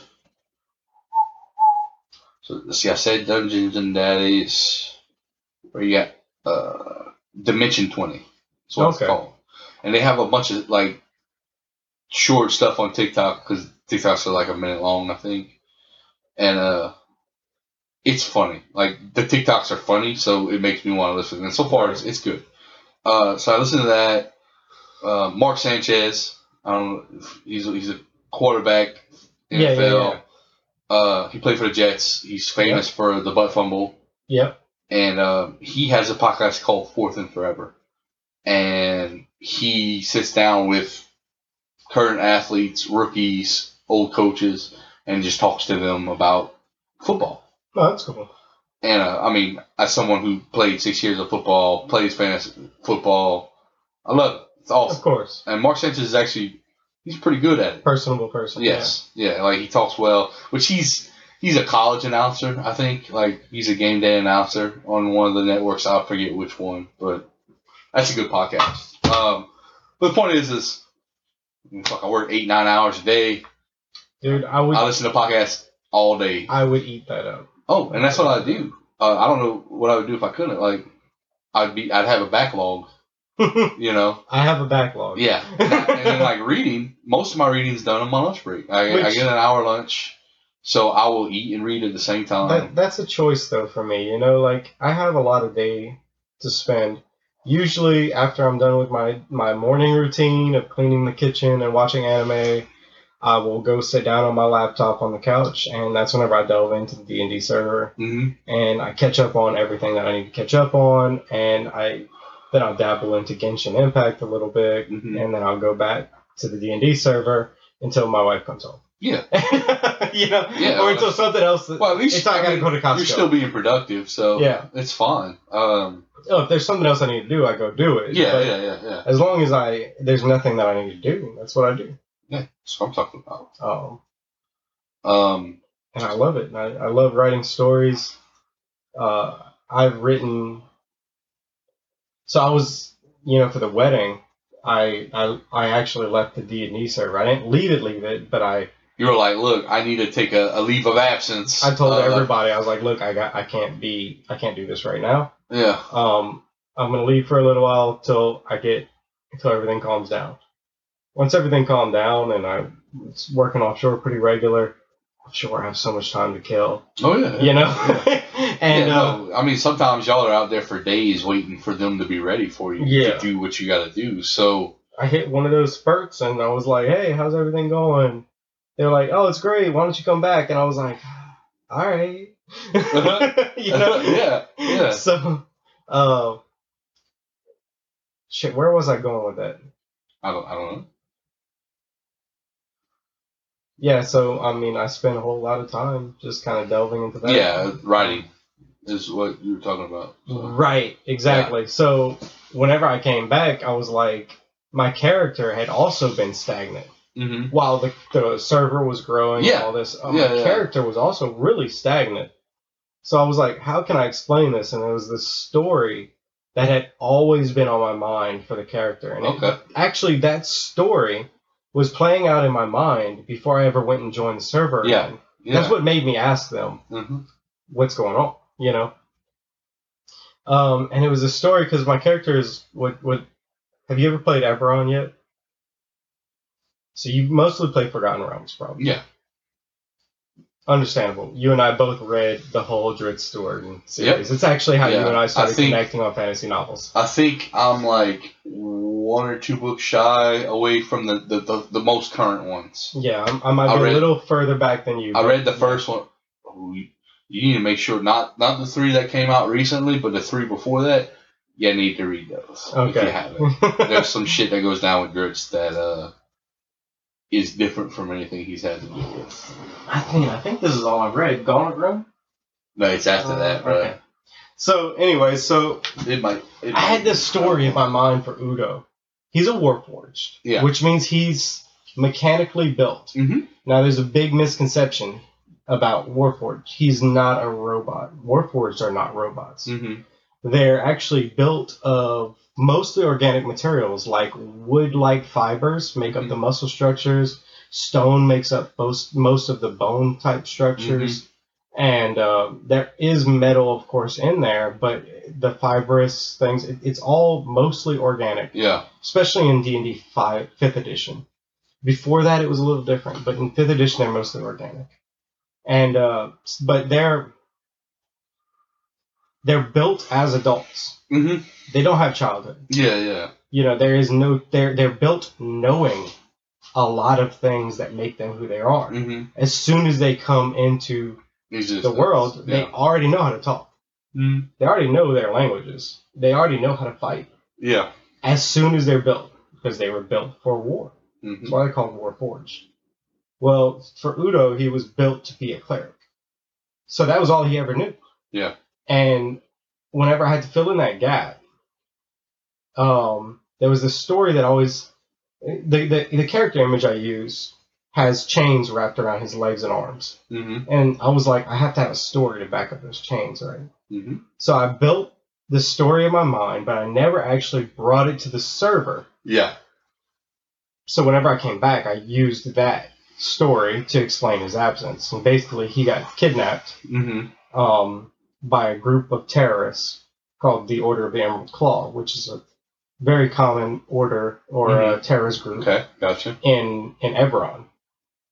By the way, in comparing Eberron to Forgotten Realms, I really think you'll like Eberron. Okay. It's much more Pulp Fiction, much more... Okay, I gotcha. It's a little bit more darker. Mm-hmm. Yeah, but I like that, so go ahead. I'm so sorry I said more darker. It's a little bit darker. It's all right. It's all right. So, Eberron is absolutely amazing. I think you would really like it. So, basically the story is he got kidnapped by the Emerald Claw. And their whole thing is that they are all about finding the divinity within, because they're an offshoot terrorist group of a religion called the Blood of Vol. Mm-hmm. And the Blood of Vol, they seek out the divinity within. They believe that all creatures on the planet carry divinity. There is no external gods. Okay. The only God, the only divinity, the only divine is all within you. Okay. And that divinity is connected to all others. So he got kidnapped by this group of terrorists that offshoot from that religion. And they brainwashed him. Now, he's Warforged, so he feels pain, but it's different. Yeah. He doesn't eat. They do not require sustenance. They don't require drink or food in any way. So, which means they don't excrement. Not only that, they don't sleep. They go through what's called the sentry's rest, which means that they just go inert for a little bit, but they're still fully aware of their surroundings. Yeah.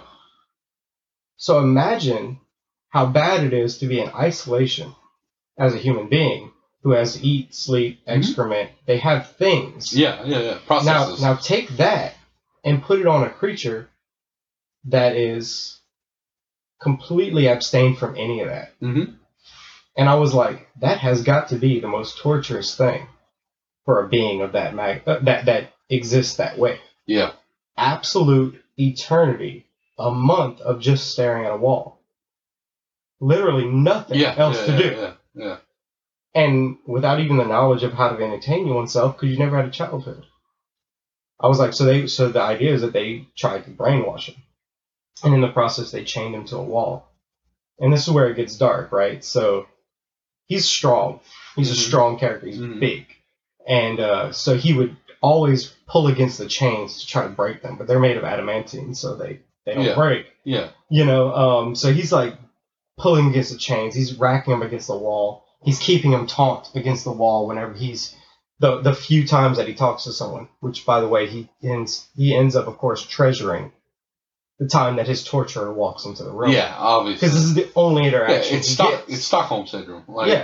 So he ends up treasuring that moment. And but by the end of it, whenever he finally breaks a little bit, they open up the second door. There's 2 doors in the room. They open up the second one, and they leave. And the chains fall off for a moment. Mm-hmm. And he walks into the next room, and he sees a pile of corpses. And then up against the wall, on the opposite side of where he's at, he sees 2 human beings. Well, I think it was an elf and a human being. Chained around the neck to a shackle on the other end of the chains that he's been chained to. Oh, shit. So the entire time that he's been in his isolation, he's been racking these chains against the walls. He's been killing people. Yeah. And he had no idea. Oh, that's so fucked. Their heads are being bashed in against the wall every time he racks it. Oh, that's some Saw shit. It's so that's awesome, though. Demented. And it's awesome, but it's so crazy. And it breaks him. Utterly breaks him. So whenever he came back, he was a cleric. And after this transition, some things happened with the mechanics of his cleric class that caused us to actually ban that class. Because it was a little, to be honest with you, it was terribly overpowered. Gotcha. So, but it was okay for me because I kind of wanted to transition him anyway. And I transitioned him into, he lost his faith in that hole. Because he lost access to his divinity. Basically, it was a zone of anti-magic. Okay, gotcha. And so he had no, because he's a cleric. Yeah. Chains don't hold a cleric. No. They have divine magic. Yeah. He just breaks that shit, right? No, there was obviously a zone of anti-magic. Yeah, logically speaking, it was. So he lost his connection to the divine. He lost his faith in a big way. He still believes, but he's no longer willing to serve. Yeah. As a cleric, but he's a paladin now, and he now has an oath of vengeance against the Emerald Claw. Okay. Yeah. So that's how he transitioned into it. But yeah, it was some really dark shit. Yeah, I like how they changed like the oaths for the paladins. In 5e. Yeah, it's great. It's a better way to run that class anyway. It gives you some room to flex. Yeah. Hold on to your oath, but like still be your own character. Yeah. And it kind of comes back to, I mean, it's whatever. Like a good DM can work with you. Absolutely. Like we're running an Underdark campaign with CJ, and he's the DM. And this is the first time I've had like a fully evil character. Like it's an evil it's campaign. So hard for me to do. Like we've had to run from Baphomet. Like that's some crazy shit. Well, my character's a warlock, but now he's a necromancer. Like we did a job for a Twilight Dragon. And he gave me the Necronomicon, which allows me to summon undead zombies or skeletons. Still a warlock. It's a pact. I was a Pact of the Tome warlock. Nice, yeah. And then I transitioned that to a Pact of the Necronomicon. Oh, that's cool, man. So, and he worked with me on that because I told him what I wanted to do. But I was like, look, Warlock is not a class that's suited towards necromancy. Wizards is the class, Mm-hmm. but I don't want to be a wizard. I want to be a warlock. So what can we do? He's like, well, they have people create shit online all the Of time. course. So they had a randomly made pact of the undead, which we just named it the Necronomicon because it was cool. And basically, just once a day, I can summon up to it's so many undead per my levels, just depending on where I'm at. So like right now it's 3, so I summon up to 3 skeletons, and then the pack allows. I would probably just link it to proficiency bonus. It's the easiest way to do that. I think that's what it is. I think that's what it is, and then I can add where my warlock level comes in is I can add my warlock level plus my constitution bonus to their HP, so it gives them a buff, so they're a little bit tougher. Yeah. And that's pretty much it. That's great. Yeah. The only other caveat to it is I asked them if I can get like the School of Necromancy perk, which is basically if you do necromantic damage, you get half that back in life. Because my guy wants to be a necromancer. Necrotic damage. Yeah, necrotic. It's just specific necrotic damage, and you do necrotic damage, you'll get that back at life. Which I don't have a whole bunch of necrotic spells, but I have Vampiric Touch. Mm-hmm. And Kate, my guy's more for a warlock. Yeah, you can have it. Yeah. I would say this in Dungeons & Dragons 5e, Ranger is the least powerful class. Mm-hmm. After him, though, it's Warlock. Yeah. Warlocks suffer, man. They're super powerful. Okay, they are cantrip artists. They're cantrip artists. But I'm playing one right now. He's a good ranged guy. And Eldritch Blast. 1v1, I do a lot of I've done a lot of damage. Like I've got more kills than any other person in our party, and we're level 7. But the gap between like 5 and 10, like we're eventually gonna once we get to level 10, or I think it's like the next big step up. Like you're gonna start seeing a difference between me and the other characters as far as damage is concerned. But okay, so like once wizards and sorcerers start getting I think it's 4th level spells. I can't remember if it's 4th or 5th. Well, at some point, like whenever wizards can disintegrate, it's ridiculous. Once they hit disintegrate, I have 4th level spells right now. The problem with warlocks is you only have 2 spell slots. But you only get the 2 spell slots, right? But I get them back on a short rest. That's the only. That's the thing that helps. But it's still just 2. You're right. What if you only get into 2 combat encounters? No, you're right. But see, the skeletons help out a lot. Oh yeah. And what I was saying. So have you seen the new Fathomless Warlock? Mm-mm. You get a bonus action summon of what's supposed to be a tentacle. Mm-hmm. I'm sure you could flavor it however you want. Oh yeah. But it's supposed to be a tentacle. And it does 1d8 damage and slows the enemies 1d8 cold damage and slows the enemy's moving speed by 10 feet. That's still pretty cool, yeah. But that's a bonus action that you can use every turn on top of your Eldritch Blast. Oh yeah. Well, really is. Here's what I did was okay. So you're packed to the Tome Warlock. You get Eldritch Invocations. Okay. Mm-hmm. No, that's all Warlocks. Okay, that's all. Yeah, my bad. It's all warlocks, but the point is okay. So like my pack of the tome, I get extra cantrips. Mm-hmm. I get a lot of extra cantrips. I get 2 rituals. 4 of them from any class. Yeah, and I get 2 rituals, which I can cast. Or 3 of them from any class. It's 3. Yeah, it's 3, and then if you do Book of the Tomes, Eldritch, you get 2. You get 2 rituals. I forget which tome it is, or which invocation it is. I forget, but there's Book of Shadows is what it's called. That's it, and it's one of the most commonly picked up ones. It should be if you're going to go back to the tome. I'm in communities at this point, so I see the trends. Yeah, you see the variations. Yeah. I like it a lot. On my Warlock, Fathomless Warlock, I was gonna take it. I'm a pact of the Tome Warlock, but I ended up, I was going to make him the face of the group until we had a bard. And somebody was like, I'm going to be a bard. I'm like, cool, you be the face. Yeah. I want to build a pure hunter combat warlock. Nice. And I flavored this warlock to where he is absolutely a nature-based, in tune with the spirits kind of warlock. And his actual patron is an undersea dragon. Oh, okay. Which, in this world, Dragons don't really exist. I gotcha. They're mythology. Yeah. You know, so people, if I were to tell people about it, they'd be like, what? A dragon? Yeah. Oh, you're dreaming, you know? Mm-hmm. So I have that, and then I have the Agonizing Blast. Everybody gets Agonizing Blast. You should. Yeah. If you're playing Eldritch Blast, there's melee warlocks with Hexblade that use I know. booming blade. Oh yeah, no, I know, but I didn't want to go that route.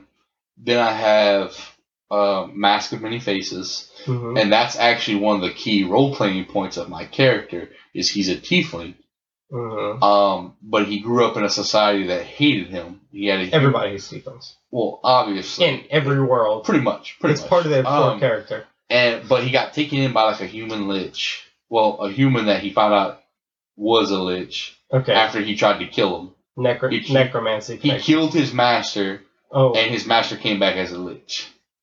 Well. and what level did you start out as? I mean, I was a level 1, but the point is my character backstory is that's point in the background. That's something that the DM can work with, you know. So here's one of these things where as a DM, I'm like, no, you didn't kill a lich. Yeah. No. It was a human. It was a human that he stabbed in the back, and the human came back as a lich. But anyway, the point was because of his ostracization by his community, he would always hide what he looked like. Right. So Mask of Many Faces, wherever my character goes, he makes himself look like the people. And one of the underground towns that we go to, it's a mixture of Duergar and what's the other race? I can't remember the other race. It's like the Grey Dwarves or some shit. That's Duergar. Okay, what's the other one? Fuck. I mean gnomes? Rock gnomes? No, I can't remember. Anyway, so there's these two races in this underground city, and they kind of work together, but they hate each other. So like, it's not Drow. It's not Drow. It's not Drow. Duergar and Drow are like the main races. It's another one. I don't know why I can't remember it. The mushroom people. I mean, there are mushroom people, but that's not the other race. But anyway, so they work together, but they hate each other. So like we would go to different parts of the city, and my character would always change depending on where we would go. That's really cool. Which is part of his background. So that's the main reason I kept it and did that, because I wanted it to be part of my role playing. But I also utilized that by going to innkeepers, looking like their race, and then being a warlock, I have a very high charisma. Yeah, of course. Obviously. And I would bargain to buy shit. And I probably saved our party like 5,000 gold up to date simply by looking like them, because if you look like anyone else, they would treat you like shit. Stuff like that. So it's just fun role playing stuff. So Mask of Many Faces. And the most recent one I got, and I can't remember the name of it, but basically, so when you run a warlock, you have 2 spells. I spec into the Hex, or I use Hex, which you should. And Hex and Agonizing Blast are core. Yes, and then at my level, Hex lasts for I think it's 8 hours right now. I actually think that Hex loses a lot of its strength in the later levels. Probably so. But here's the thing. So I have Hex. So first round, bonus action Hex.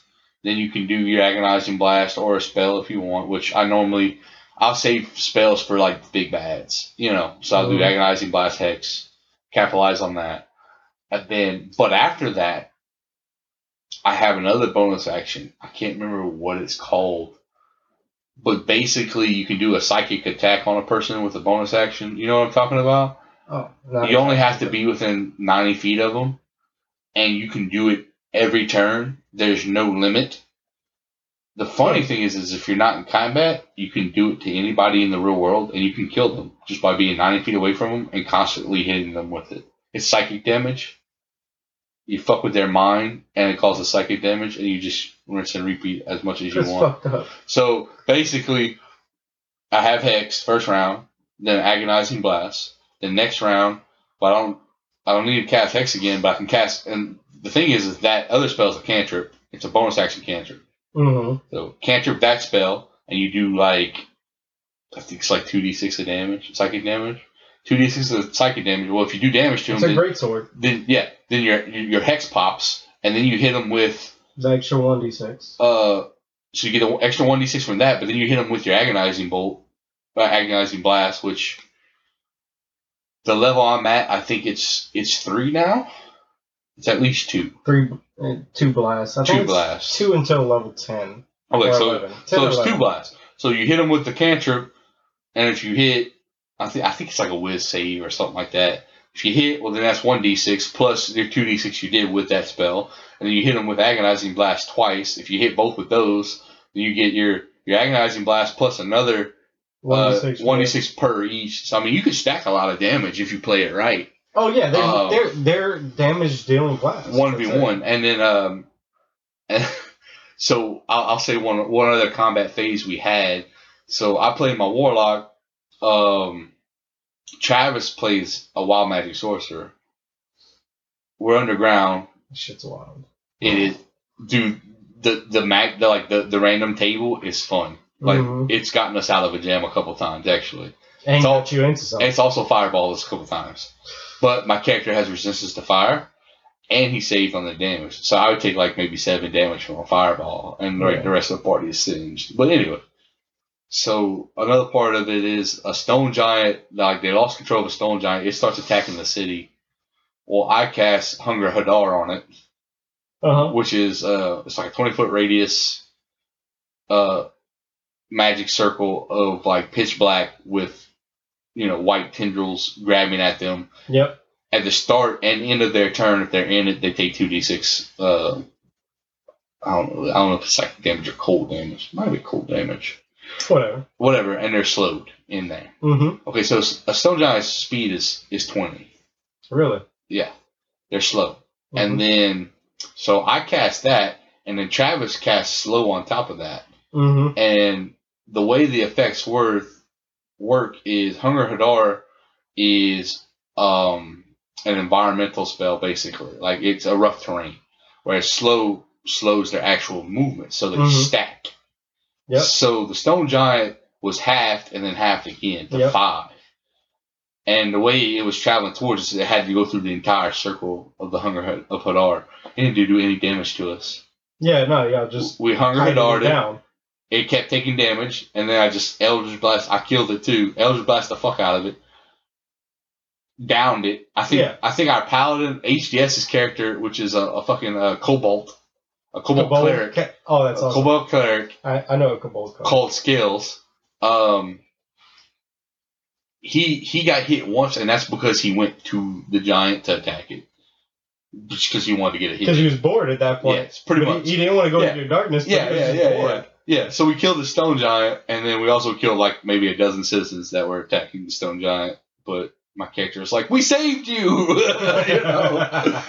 It's just fun stuff like that. Getting creative. But you're evil, and I've tried to play evil characters. It's not easy. It's hard. It's a whole lot of not giving a fuck. I can tell you that. It's just when I play D&D, I like playing different characters every time, like something I haven't played before. So being evil's different. I tried. I couldn't do it. It's fine. It's fine. I couldn't do it. You're a hero, Chance. You're a hero. I couldn't help it. You're a hero. I wanted to. I couldn't do it. It's fine. And once I accepted that, my career in Dungeons and Dragons got a lot easier. I'm like, I want to go out there and help. If you're not feeling it, I mean, why play that character? That's my thing. Now, I enjoy playing an evil character, but I mean, I think it's mostly.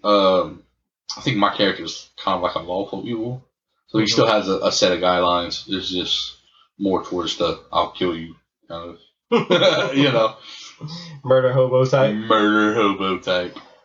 Man. Okay, so time for anime, and I have a whole lot of people I can't talk anime with because they either don't watch or don't keep up. Yeah. So what have you been? What have you been watching? I actually just watched. Shit, you're gonna make me look up the name of it real quick. I'm gonna make you look it up. It was something with a demon. It's on Netflix. Okay, and you're gonna have to do a little better than that. You'd be surprised how many demon affiliated animes Demon are on Slayer. Netflix. Demon Slayer. Demon Slayer. It says Demon Slayer Kimetsu no Yaiba. Okay. I probably slaughtered that name, that pronunciation. Yeah. No, I know what you're talking about. But it's Demon Slayer. Yeah. And good, huh? holy shit. Good, huh? Yeah. Yeah. Have you watched it? Mm-hmm. Oh yeah. Oh I watched it a while back. I think I watched. I only watched season 1. I don't know if there's more seasons. There's just season 1 right now. That's all that's out on Netflix, and I was just like, holy I watched it. Shit! I watched it. So good. Was it on Hulu? Or I have a Crunchyroll subscription that I pay for. It's like $7 a month, and I use it because I wanted to watch Dragon Ball Super at the time. But I watch a bunch of anime. Have on you there. compared it to VRV? You need to consider subscribing to VRV instead of Crunchyroll. How much is VRV a month? It's going to be $10 a month. It's like the That's same thing as Crunchyroll. Yeah. But it includes Crunchyroll and High Dive and a whole bunch of other shit. I'm going to have to check it out. Yeah. VRV? Yeah. Okay. But I don't know that it can. It has everything from Crunchyroll, but it has. As long as it has the everything shows I've that ever I looked watch, then that would be fine. It has everything I've ever looked for. That's good. Yeah. So I would definitely check out. Okay. But yeah, so I watched that on Netflix. I was blown away. Yeah. Yeah. I also watched The Ancient Magus Bride recently. Okay, I haven't seen that. So that's something that I just ran across, and I was like, hey, that character looks cool. Let me check it out. Yeah, that's how most anime is for me. It's a lot more. It's a lot more manga than it is. Gotcha. Action anime. Gotcha. You know what I mean? It's a lot more about the relationships that take place than it is about action. There's not actually a whole lot of action in it at all. Have you watched Parasite? Yeah. I watched Parasite a long time ago. Me too, but it's out on Netflix now. Once it came out on Netflix, I mean, I'm sure a lot of people... I tried to start rewatching it, but then I fell asleep. Kenichi. Yeah. Kenichi. What else? Have you seen Tokyo Ghoul? Mm-hmm. Oh, God. Thank God somebody's watched it. I keep telling people. I fucking love it. It's amazing. It's one of my favorite anime. Once it gets up to the re-series, I was like, why did you take this step back? The third season? Yeah, I think it's the third or fourth. But then it all comes It was initially... Yeah, it was confusing. When you first watch it, you're like, what the fuck is going on? You know? Dude was so badass, and now he's not. What happened? But I liked him so much better as an anti-hero. In hindsight, I liked what they did. It all came together in the end. Yeah, well, in the end it came together, but even the initial, like, once I watched it all, I digested it, I want to watch it again. Season 1, he's innocent. Mm-hmm. Season 2, he embraces it. He embraces the anti-hero. Yeah. And Season 3 is basically just the mental split. It's him going nuts, really. Yeah. If you think about it. Well, he's brainwashed. Well, pretty much, but he regresses. He regressed into a human. A human, yeah, pretty much. And that's what it explores, and then he finally kind of comes out of it. Great anime, though. I mean, it is. It's really one of my one of my tops. Like I will rewatch all of it. I rewatched some of it. Like I rewatched season 1 and 2 when season 3 came out. So I did 1, 2, and then I watched season 3. While we're on anime, go ahead. Just yesterday, I think I started watching Naruto again with my stepdaughter, and she started folding clothes. You started from like episode 1 or of Naruto, not Shippuden. Ooh, that's rough. So it's not for me; it's for her, right? No, I understand. So this is something that I can put on the TV while they're in the room. Late stage Naruto you can get into, but like Shippuden's where even as an adult you can enjoy. But go ahead, continue. Yeah, so I mean, I was like, hey, you got your laundry to do. By the way, my stepdaughter's 10 years old. Yeah. Does her own laundry, fix her own breakfast in the morning, self-sufficient, take care of the kids, everything. She's got her shit together. And I was like, hey, you need to do your laundry? She's like, oh yeah. She drags it out. She starts folding her clothes. Mm-hmm. So I want to put something on that she can watch. Yeah. It wasn't 10 minutes into the first episode of Naruto, and she was just glued. Yep. And she's not a cartoon kid. Mm-hmm. She doesn't like cartoons. Yeah. She watches the Disney little sitcoms. I got you, but anime's different. It is. in a way, it depends what you watch. Obviously, there are some geared towards youth. Yeah. But the anime I'm talking about is like a 14 and up, which... No, that's what you and I have been talking. Tokyo Ghoul. Yeah. Well, I mean, Tokyo Ghoul is probably more of a 17. Yeah. But yeah. But even Demon Slayer, like it's TV-14 on Netflix, and I'm watching this like, are you sure? Mm-hmm. It's the gory, rating is different. dude. Oh yeah, it's gory as so hell, gory. but they don't have any other aspects that are adult. That's why it gets away with a 14. But like my career in anime started with like Ninja Scroll. Yeah, I mean, obviously. it started with Dragon Ball Z. Yeah, well, I think anyone Sailor Moon and Dragon Ball Z. Anyone our age has seen one of those two for sure. Like I watched Sailor Moon growing up because it came on before when I had cable. Like, because it became on before Dragon Ball Z. Yeah. You were like, I want to watch Dragon Ball Z. It comes on after I get out of school, but I gotta watch Sailor Moon first. Next time on Dragon Ball Z. Yeah. So I mean, obviously it started there, but once I got into high school, like I found Ninja Scroll. Mm-hmm. And that shit I watched opened my eyes to what anime could be. This isn't just a cartoon. Mm-mm. This is some deep ass shit. Did you eventually get into like Yu Yu Hakusho? Yeah, Yu Yu Hakusho. We watched that at the apartment. I said it wrong, but yeah. Yu Yu Hakusho. Mm-hmm. And then you had that, and then you had fucking what's the demon one with Orihime? Fucking what's Bleach. Not okay. I'm saying the wrong thing. Fucking why I can't. Oh, Inuyasha. Oh yeah. Yeah, Inuyasha was one of the older kind of in that time frame ones. Bleach was around kind of when Naruto was around. It just ended a lot. And as much as I love those, they pale in comparison to some of the older ones. No, some of the darker ones, and I mean, I really feel like they just able to tell better stories. You have a type, but there's a wider array of things that you can. Let's step away from that darkness, right, and look at something that's just deep. Have you watched Steins Gate? Fuck, Trevor. Yeah, you're gonna have to write that down so I can watch it. So it's Steins Gate. Okay. And it is about time travel. Okay. And it is one of the greatest animes I've ever watched. Awesome. It takes place in a universe, and I haven't explored the entire universe yet. There's like Chaos Gate, there's a few other ones, but Steins Gate itself is fucking amazing. I'm about it. Yeah, you gotta check that out. I'm always willing to try a new one. Like I surf through anime sometimes to just be like, I wonder if this is interesting. Have you seen Hellsing? Hellsing? Like, both of them? Yeah. Absolutely. Yeah. And I mean, obviously, it goes visually appealing. Oh, yes. And just to feel for it, obviously. Full Metal Alchemist, of course. Of course, Full Metal. Of course. It reminds me of Afro Samurai, which Samurai is still one of my favorite animes. I think Afro Samurai. I enjoy the visual ones too, though. Like those are pretty badass. Yeah. I'm trying to think of other ones. Have you watched Bleach? You said you started watching Naruto. No, I watched a lot of Bleach. How far did you get through Naruto? Not talking about like with your stepdaughter. I can't even name. You can't. Can you remember the last thing you remember that happened though?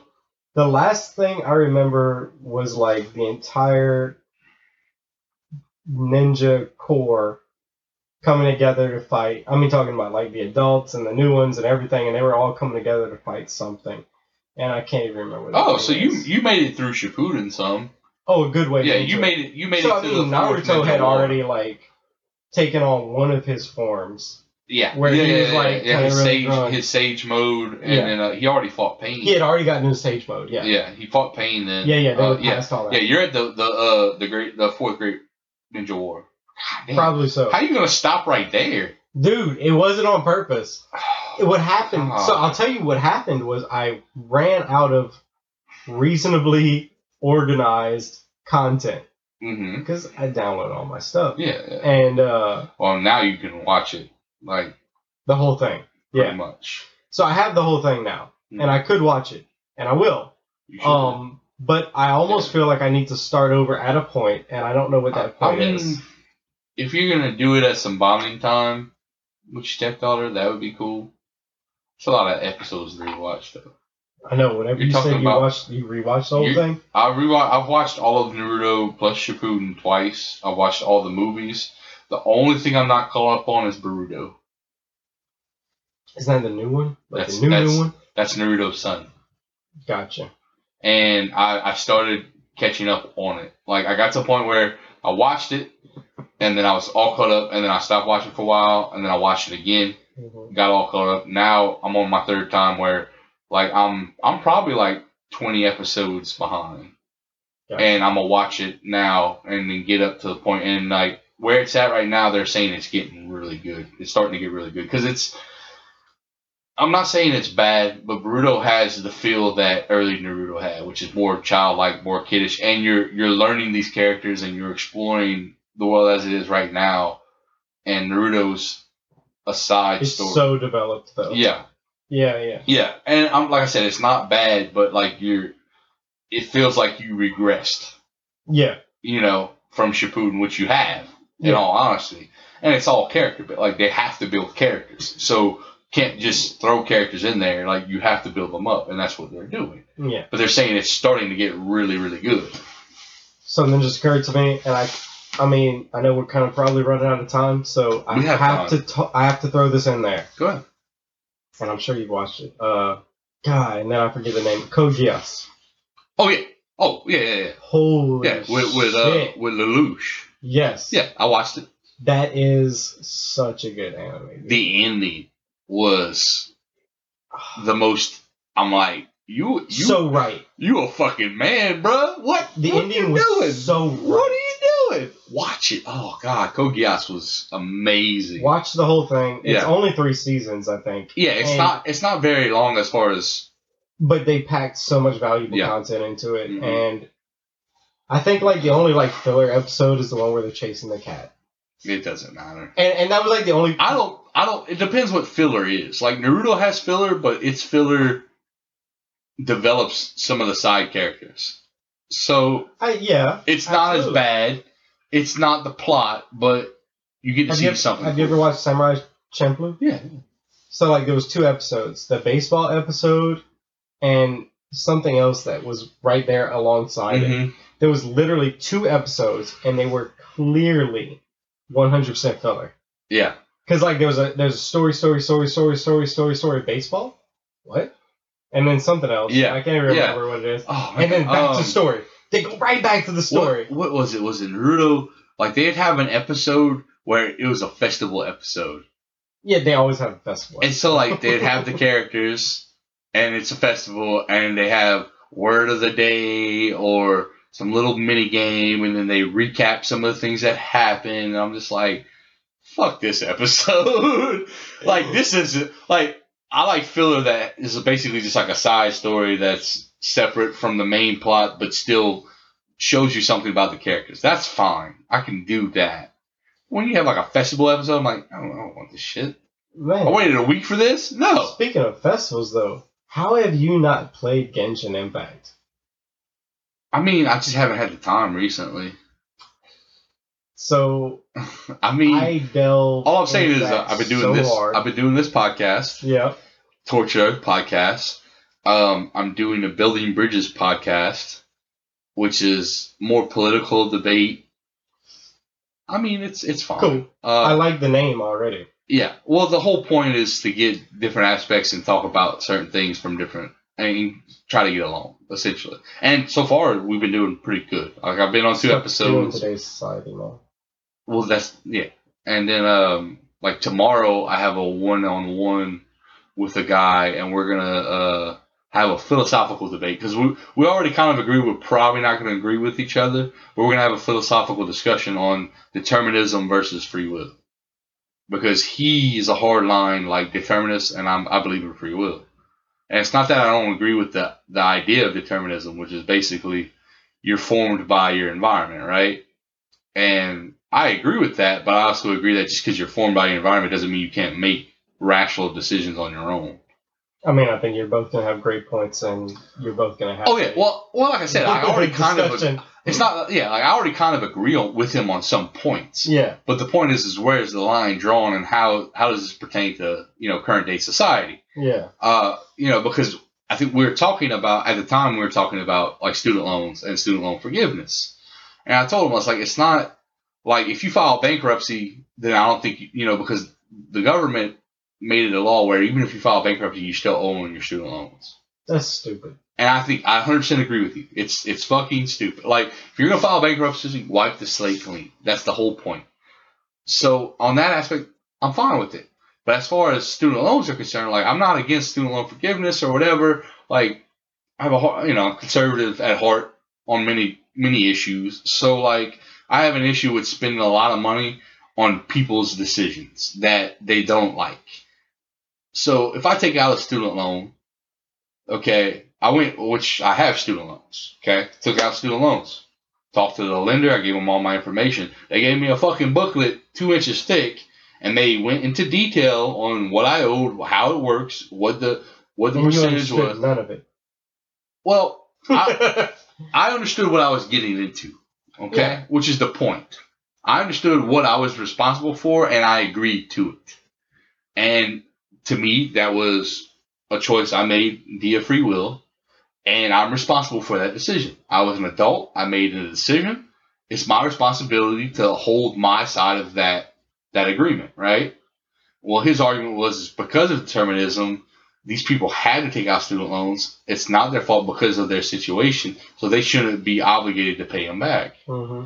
And I'm like, look, if they want to take, if you want to file bankruptcy and allow that, that's fine. Otherwise, you're on the hook for that. That's your responsibility. You agreed to that. You were an adult. You were a rational, consenting adult that agreed to those terms.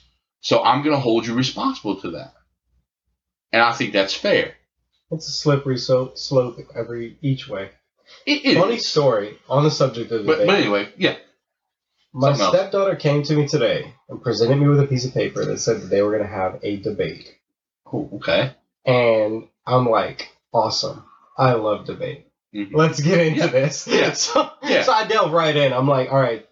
I read it. It's about the American Revolutionary War. Mm-hmm. And one side of the debate is that it was a war of freedom. The other side of the debate is that it was a war of treason. Okay. And I said, which side are you taking? She said, freedom. I said, cool. What's your argument?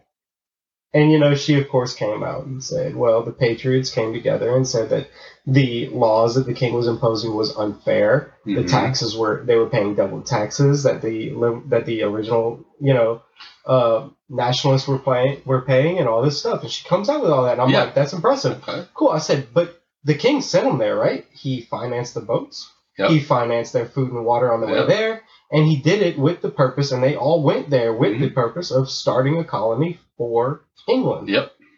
So it sounds like treason to me. And she was like, what? I was like, no, you got to do better than that. Yeah. She was like, well, none of our books say anything about him paying for it. Well, research. Like, so now I've presented you with an argument. Yep. You might have to come back. How we're going to do that? I mean, you can argue. I honestly don't. I'm with them. I mean, you can argue. Thanks for bringing us here, boss. But you can argue it's both, really. It really. But I mean, it really just because something treasonous doesn't mean it's not right. Mm-hmm. That's the whole idea, though. Is treason is just acting against your ruler, basically. But if your ruler's a piece of shit, I mean, is it wrong to be treasonous? Well, actually, if the reason for giving up, the reason for wanting to separate from England was the fact that we were paying two sets of taxes. It was taxation without representation. I mean, that's the elementary. It sounds like right. It sounds like the colonies shouldn't have been charged taxes. Yeah. And England should have been supplying those the funds they needed, right? Yeah. So I mean, it was all handled pretty poorly. In the time, but I thought it was fun that they were going to have that debate. I think it's cool that they do that because it leads to critical thinking. If she'd have came to me and said, "Well, I'm going for treason," I guarantee you I'd have hit her with a rebuttal. Most certainly, 100%. That would have been hard to dispute. When I was going to college at SLCC, we had an English teacher, and all we would do is write papers in the class, which I guess that's most college Englishes. I don't know. Yeah. But so we wrote like 6 papers on like business practices. God damn, that sounds boring. It was terrible. Like you're writing about the same thing over and over and over again. But the last one, he was like, "All right, we're gonna write about marijuana, and you have to pick a side. Are you for it or against it?" And I picked for it. And they only had like 3 people that were against it, and I don't know if it was their personal beliefs. It's just something they went for. So and then we had to write our essays and then read them in class and then debate each other. I debated both sides like a beast. Like I debated the 4, and then I was like, all right, and like the person I was debating couldn't argue, so I was like, all right, I'm gonna argue your part too. So I fucking started slamming. And I understood both sides of it, and I generally try to understand both sides of everything because it's just a better way to do things, It also helps you develop more logical arguments for your own side. Well, it's critical thinking. Well, it's also why debate's so important. It's why I do building bridges or whatever, because even if I'm wrong, well, I learn. And then when you debate someone, you can test your own beliefs and theories out and then amend them appropriately to what you discover. I mean, it's the whole point of debate, at least to me anyway. So it's good that someone so young is willing to, expand their mind. They don't fully understand what they're doing. She came with such a strong argument to start. Yeah. And it's like she had her shit together. Yeah. But then when I threw that wrench in there, she got stopped. And I'm like, all right, well, you got to figure this out, okay? Yeah. Well, I mean, the third option is it's both. And this is why. Yeah, but I didn't tell her that. No. You don't want to hit her with the brick yet. No. That would have been rough. I agree, But I think that debate, I love that you're doing it. I think that debate is one of the things, open-minded debate, mind you. It's good faith debate. Like coming together and not, because too often, especially recently in the last 4 years, Trump and everything else. It's been going for a long time. Well, a long time. It's been vehemently worse lately, but my point is that I'll debate with people who aren't in good faith. And they literally just want to hurt you. That's all they're trying to. They're just trying to be a dick. And it's not just that, dude. What I've seen caused, and it's by social media, and we can all pin up. I think that there's very few people on the planet that would not put social media on a wall and call it the devil, right? Yeah. Social media is fucking evil, and it's good. It's good and bad. But it has so much evil about it. And it's because right now, though, in the political landscape, what it's done is it's created these echo chambers where everybody that feels a certain way about something talks about it. Yep. And then everybody in the group already agrees with them. Yeah. So they it just reinforces. It reinforces. It builds it up. So, but without another voice. And if there is another voice... that voice will get absolutely trashed. So here's the funny thing. So like my personal Facebook page, I hardly ever post anything. I'm not a poster, I post more on my podcast page than I do on my actual page. But if you look at my Facebook feed, my personal Facebook feed, it's half and half political. I got left and right and everyone in between, libertarian, whatever you want to call it, socialist. I got them all. Got them all. And I did that intentionally. And look, there's some people I most certainly do not agree with on almost everything. And they even aggravate the fuck out of me sometimes. Yeah, absolutely. But I keep them there for that reason. Because I refuse to be in an echo chamber. Yeah. I don't want... Echo chambers are the worst. Like, they're literally the worst. So, have you heard... Are you in Lafayette Sucks? I feel like you added me. It's a Facebook group, and it's highly political. Maybe it wasn't meant to be. I think it was meant to be a meme. But it turned into this... Talk to me about that. I mean, the Blake Roba show, started it. Okay, I don't... Somebody told me about it. Bro. So, I mean, and he doesn't even live there anymore. He lives in Las Vegas, actually. But I know, this group, Lafayette Sucks, is so politically charged and so left.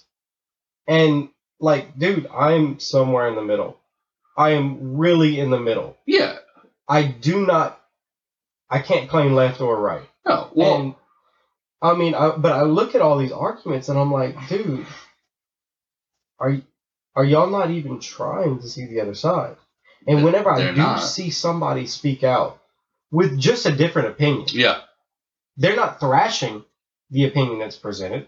They're not actually saying anything bad, but they'll come out and they'll speak out against or just to present a different opinion. People will fucking tear them down. Oh yeah. People will fucking destroy them. They will talk so much shit on them until they leave the group or they get kicked from the group. Yep. You know, and I'm like, you people are trash. 100%. You're so afraid of a different view. Yeah. I had a guy. So like I help run a sports page on Facebook. It's a sports debate page. We got, I don't know, 5,000 members, something like that. Been in that group for 7-8 years now. And I had a guy I was friends with on there, you know, internet friend, whatever. And we'd have political sparring. And I don't know, one day, and I was kind of brutal on him. Like, I don't know what it was, but just the topics, like I kept hammering him about it. And he just couldn't make any arguments. So I was like, I mean, I was being logical, but like I wasn't being an asshole. Just like I was winning all of our debates, hands down. Like it wasn't even hard for me anyway. And we got on the topic, and I told him, I was like, look, you know, because he made a comment of like, I don't know why I haven't even blocked you yet, because like we just don't understand. And I was like, well, look, so if you want an echo chamber, block me. Like I'm not here to cater to your feelings. Like I'm not. Like, if you're going to post political shit and you want discourse with it, I'm going to say what I feel about it. Like, this is what we've been doing. This is what I'm going to do. If you don't want to hear someone giving you a different outlook, if you don't want an echo chamber, block me. And he did, too.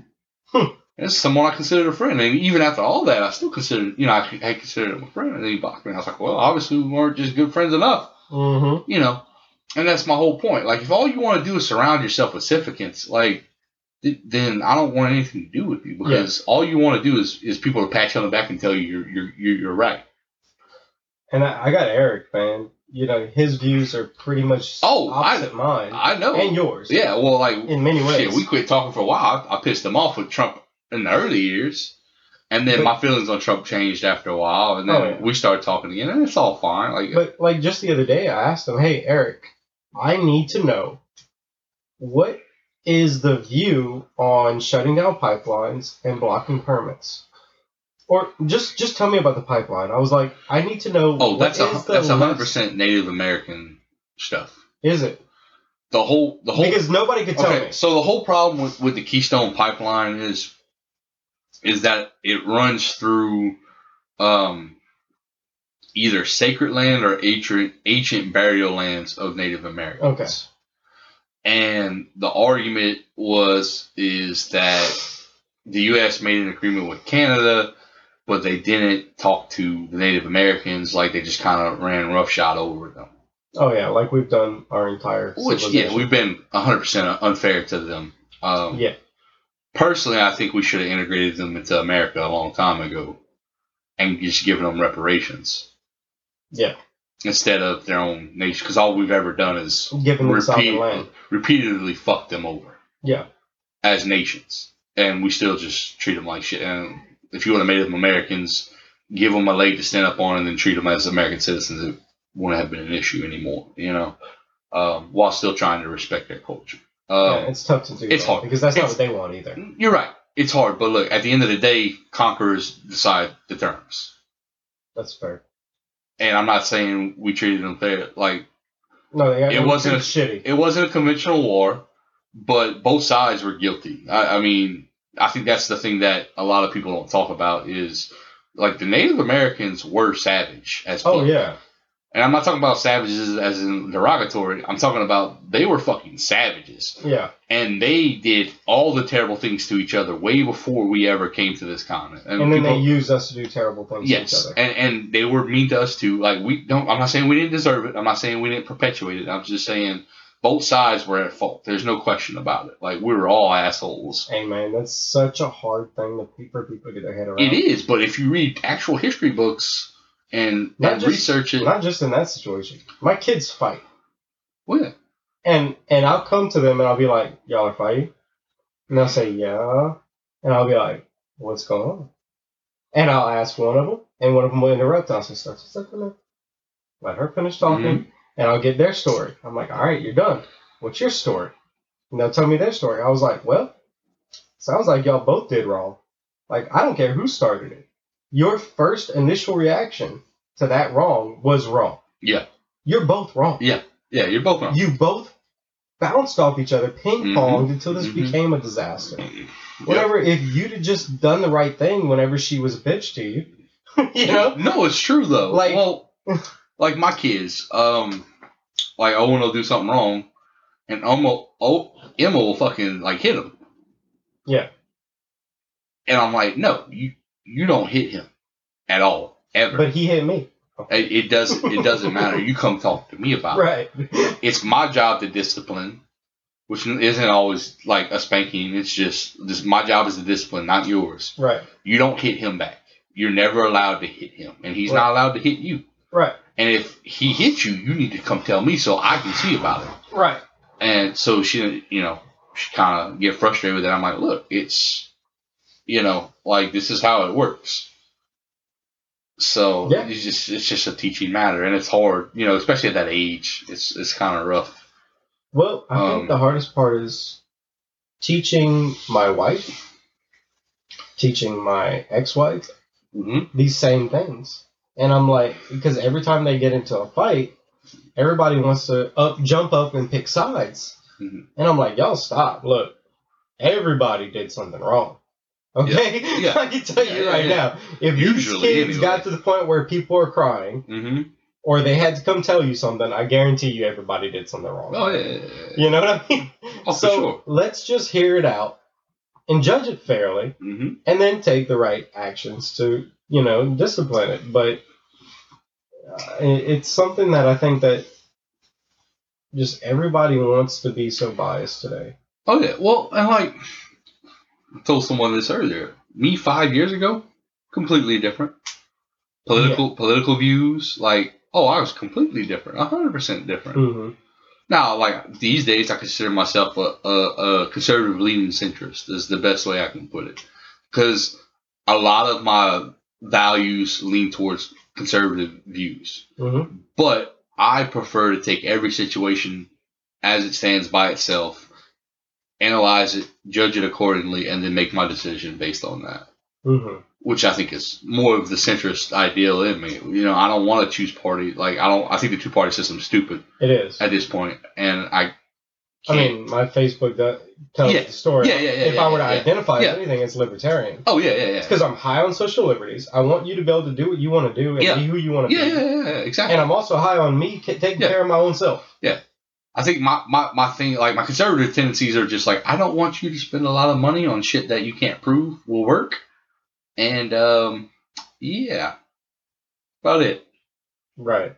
I mean, I have some other, like, we've had the abortion discussion. I'm pro-life, but it's not like I'm 100% pro-life. I have caveats to that. I understand. Hey, dude. You can't put that subject into black and white. Oh, no. You can't at all. And the more that we try, and look, so it's one of those things everything where that I do, I want to develop a structure. I want to develop a rule base. I want to develop a system that makes it work. Mm-hmm. That's one that I have a hard time. Look, as much as I don't like abortion, those are one of the few topics where libertarian is probably the way to go. Leave me the fuck alone and let me make my own decision.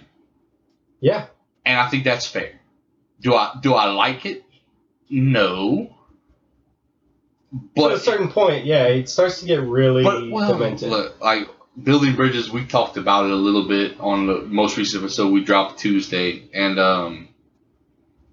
I did some research, and like between 1975 and 2018, there were 60 million abortions. Recorded abortions. Okay, and I forget the name. It started with a G. Guggenheim. I don't fucking know. There was an institute that did a study on abortions, and it's used by both sides, so it's legit as far as I can tell. As far as sources are concerned. And basically, it stated that like 7% of all abortions are actually due to medical necessity of either the mother or the child, or in cases of rape. 7%. 93% are other factors. Okay, and the main arguments, or at least the few cases that I would be okay with abortion, would be rape or significant health issues, right? Right. So the other 93% is what irks me. Yeah. Irresponsibility? Yes. And look, I get the whole, I've heard all the arguments. I've heard foster systems are terrible, or if you're not ready, you can't give your kid the best life. And I'm like, look, you're telling me those things, and you're weighing those things against a life, to me. And also, it's a big unknown. You're right. Because, 50% of those people that have that baby may treat them like shit. But another 50% might grow the fuck up. Yeah. And be like, oh, I've got a baby now. And you're willing me get my shit and together. you're willing to terminate a life based on something you don't know. And that's my issue. It's a very big unknown. And that's my issue. And that's 93% of 60 million is a lot. That's a lot. It's a lot of people, yeah. It's a lot of babies that got killed for people who don't want to take responsibility. And then that comes down to when you determine it's a life. Yeah, well, that brings it into something that no matter who you are, you cannot prove. Yeah, well, all the debates at the end of the day break down to that one thing. What do you consider a life? Because we can talk about the moral ramifications, we can talk about the foster system. I've had this debate 100 times over. I've hit every single angle. The one thing it comes down to, what do you consider a life? Yeah. And at the end of the day, you cannot prove it. Nope. It is fruitless to argue. Yeah. Oh yeah. It really is. It really is. And that's where you come back to what like you said. And if the libertarian point of view comes in, where it's like, what do you feel? It's the most practical. That. It's the most practical from a government standpoint. It really is. And that's my point. Because like I said, I don't want it. Like, in my ideal world, no one gets an abortion. Right? Right. But you also don't feel like you have the right to impose that on other people. That's not necessarily the case. Because I believe that society has deemed that we can stop someone from harming someone else. Yeah. So, and this is where the whole life thing. So if I consider something to be a life, I have every right to stop you from ending that life. Yeah. And that includes abortions. If abortion is ending a life, as I consider it, then as society stands right now, as our laws stand right now, you have every single right to stop that. Yeah. We're legally allowed to do that. But you don't have the right to do is tell me what to believe a life is. Exactly. And that's fine. That's where the divide is. But and that's what I tell, because like on Building Bridges we talk about like what is bodily autonomy and at what point can the government step in. And my argument, because I had someone bring it up, I was like, my argument is exactly what I just said. The government and society has already said that we can stop someone from murdering someone else. We've already decided that we can throw someone in prison for murdering someone else. Or kill them. Or even trying to. Not even being successful, just trying to. Or murder them. Yes, or murder them. And that's taking away that person's bodily autonomy. Because you're throwing them in a prison cell against their will, and you're making them do things that they don't want to do. So we already have that established. Yeah. So it's not that you can't do that. But like you said, it's where a life is what's the disconnect. And I understand that. And look, I don't want to tell women what to do with their bodies. I don't at all. Right. This isn't some power trip. This isn't some fucking patriarchy bullshit. This is literally, I don't want to tell you what to do with your body at all. I don't want to tell you how to live your life. I truly believe you should live your life however you want that makes you happy. But if you doing that involves you murdering somebody, that's a problem. And that's a problem I'm willing to stop. Or I will be vocal about trying to stop. I get you. And as long as you understand that, or they understand that, then we're on the same page. But look, if you don't consider it a life, I understand. I don't agree. I don't like the fact that you're okay with abortion. But I'm not going to call you a piece of shit. Like, I understand where you're coming from, and I understand what you believe. It's a very difficult. It's difficult. So because you can make an analogy between a 1-month-old fetus and a fucking tree. And look, you're gonna go out there and cut down that tree. I've heard the arguments. What would you choose? 5 petri dishes of fertilized eggs or a 2-year-old baby? If you can only save one, which one are you gonna save? I've had that argument. Well, look, I consider them all life, but a 2-year-old baby is most obviously the most viable option because it's already alive, it's already made it to that stage, and it has a profoundly increased chance of surviving past that point. Right? Look, man. We could go all day. We could go all day. We're not the point is because you and I are going to agree on more points than disagree. Yeah. Even though you and I have totally opposite philosophical stances. So, I mean, I'm religious. You're not, obviously. Absolutely. But you're evidence-based, and I respect that. Yeah. And I understand where you're coming from. No, and it's not. If you can present me with something, that's totally. That's the difference. You're not okay. There's nothing wrong with being skeptical. Like, you should question everything, but there's a difference between questioning everything and being a skeptic. You know what I'm saying? Right. So, like, someone who questions everything, just look, show me evidence. I want to know. And it doesn't even have to be hard evidence. Yeah. Show me just a philosophical or logical argument that I can agree with. Some kind of and not only proof that I can agree with, look, I will try. Yeah. I will play it out in my mind. Like you say, you're open-minded. Whereas a true skeptic will always seek to deny first until overwhelming evidence succumbs their denial. Right. That's the difference. Right. But it's like with us, it's never been an issue. Yeah. I don't, I'm not some religious toady. Like, I'm not trying to convert you. My wife is absolutely religious. Oh, yes. And I am absolutely. And that's what I'm saying. Like, agnostic, atheist. I still love y'all. Like, yeah. Y'all aren't religious. I still pray for y'all. Like, it's, I care about y'all, but I understand where y'all coming from, and it's not an issue. You're not the only one in our friends group who's agnostic / atheist / whatever. No, if anything, you're the minority. Oh, I am most certainly the minority, and that's fine. Yeah. Like, because none of y'all are dicks about it, No. There's nothing worse than a dick atheist. It's like, okay, and if they you don't believe exist, that's and I'm like, stop. They exist. They are majority. Bro. Yeah. Stop. Yeah. Like, it's fine if you don't believe, but why you gotta be a dick about it? Right. Like, I'm not being a dick to you about it. Like, what's, and I understand there are religious people who are dicks about it, but yeah, I'm not. I've had a guy that whenever I told them that I was atheist, they looked at me and was like, "What the fuck is wrong with you?" Like, you were evil, bro. They want to attack me, and I'm like, "What the fuck? No. What are you talking about, dude?" I don't know. Maybe it's just because I understand where you're coming from. Like, if I could slap you in the face with God's dick right now, you would believe. But I can't. Yeah, sure. But I can't. So, you don't. And that's fine. Also, the other thing is that I grew up, I went to catechism, I went to... Oh, you went through the whole the Southern religious process. And whenever I was in high school, I fervently took to religion. Mm-hmm. To the point where I went to Wednesday youth group. Mm-hmm. I went to Sunday church services. And every morning whenever I woke up, which I would go to bed at 9, I would wake up at 5 a.m. for school.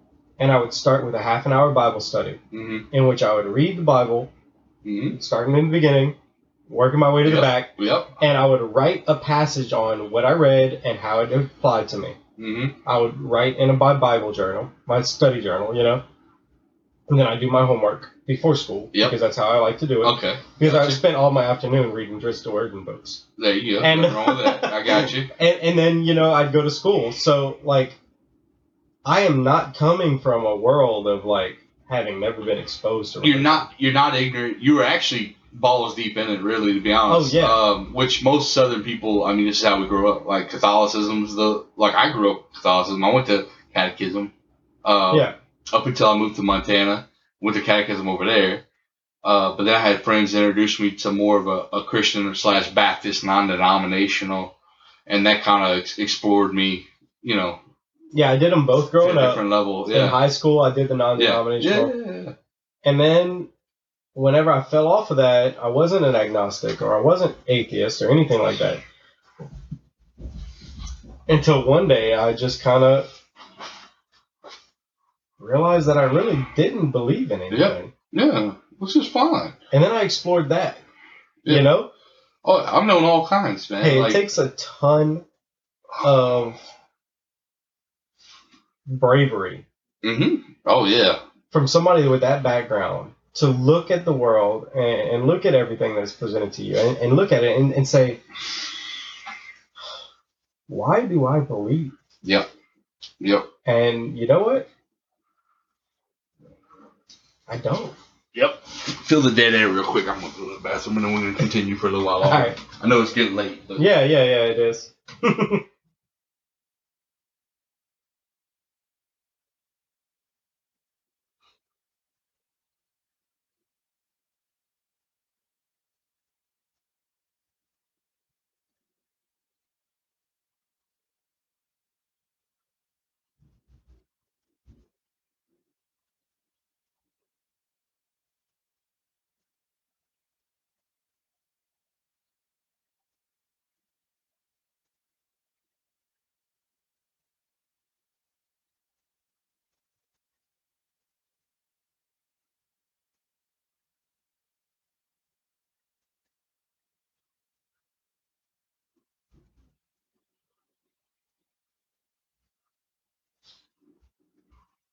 All right. Anyway, yeah. I mean, I kind of touched on this on my last episode with my buddy Ricky, because he kind of went through that same epiphany. And then T Boone. Yep.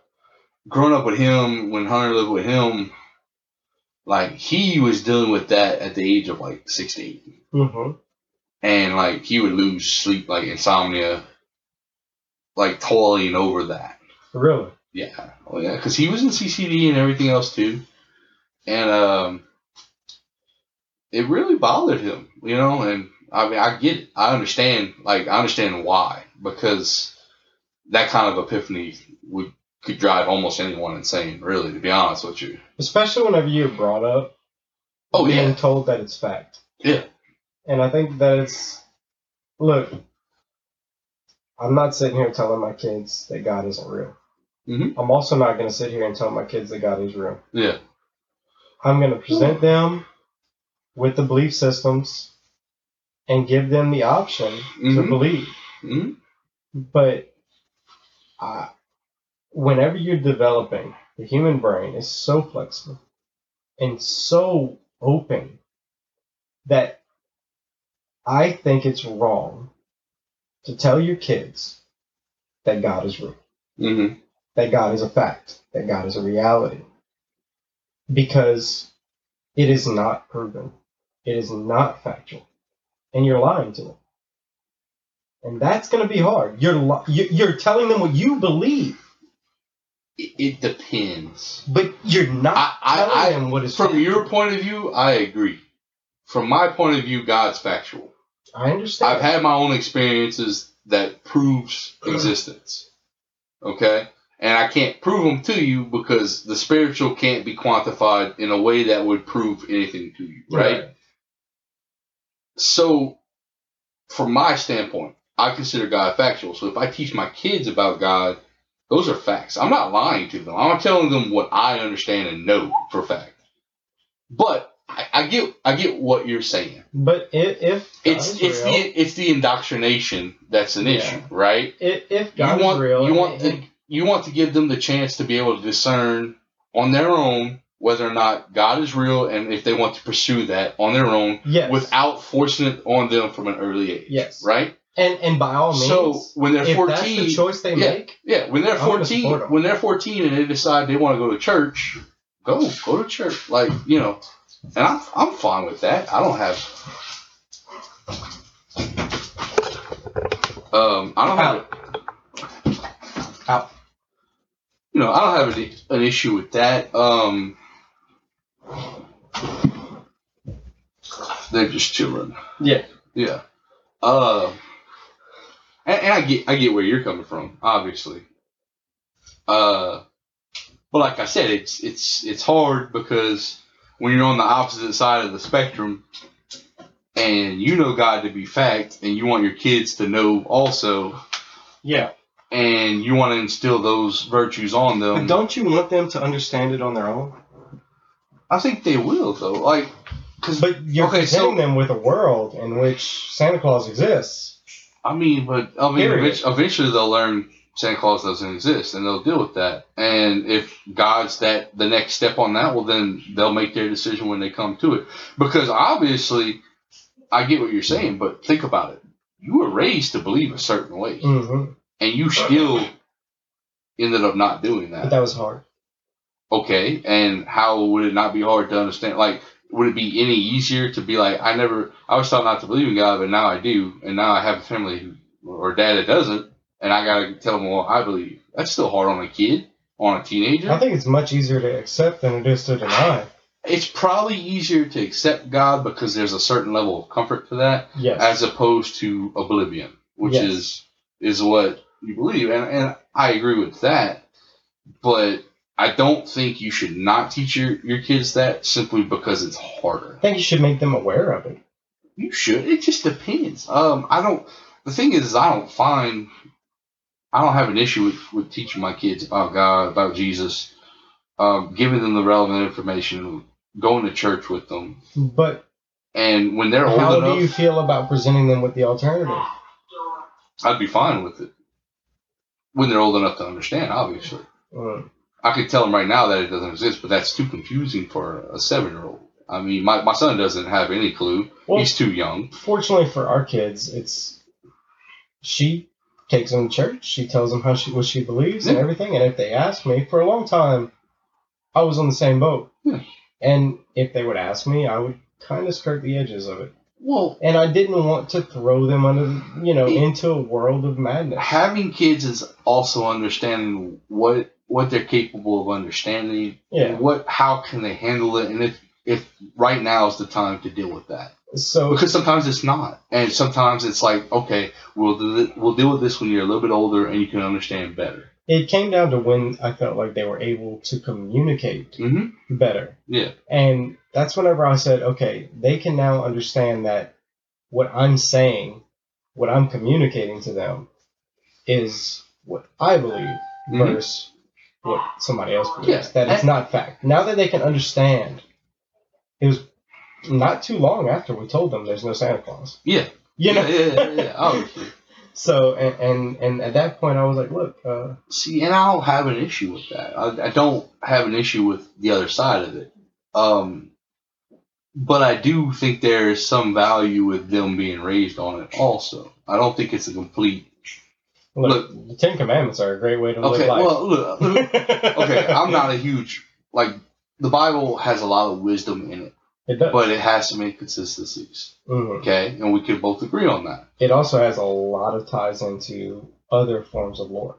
Oh, for sure. Well, I mean, the Catholic faith itself has absorbed older pagan religions to help them. To help integrate people into the one religion, right? Yeah. I know this.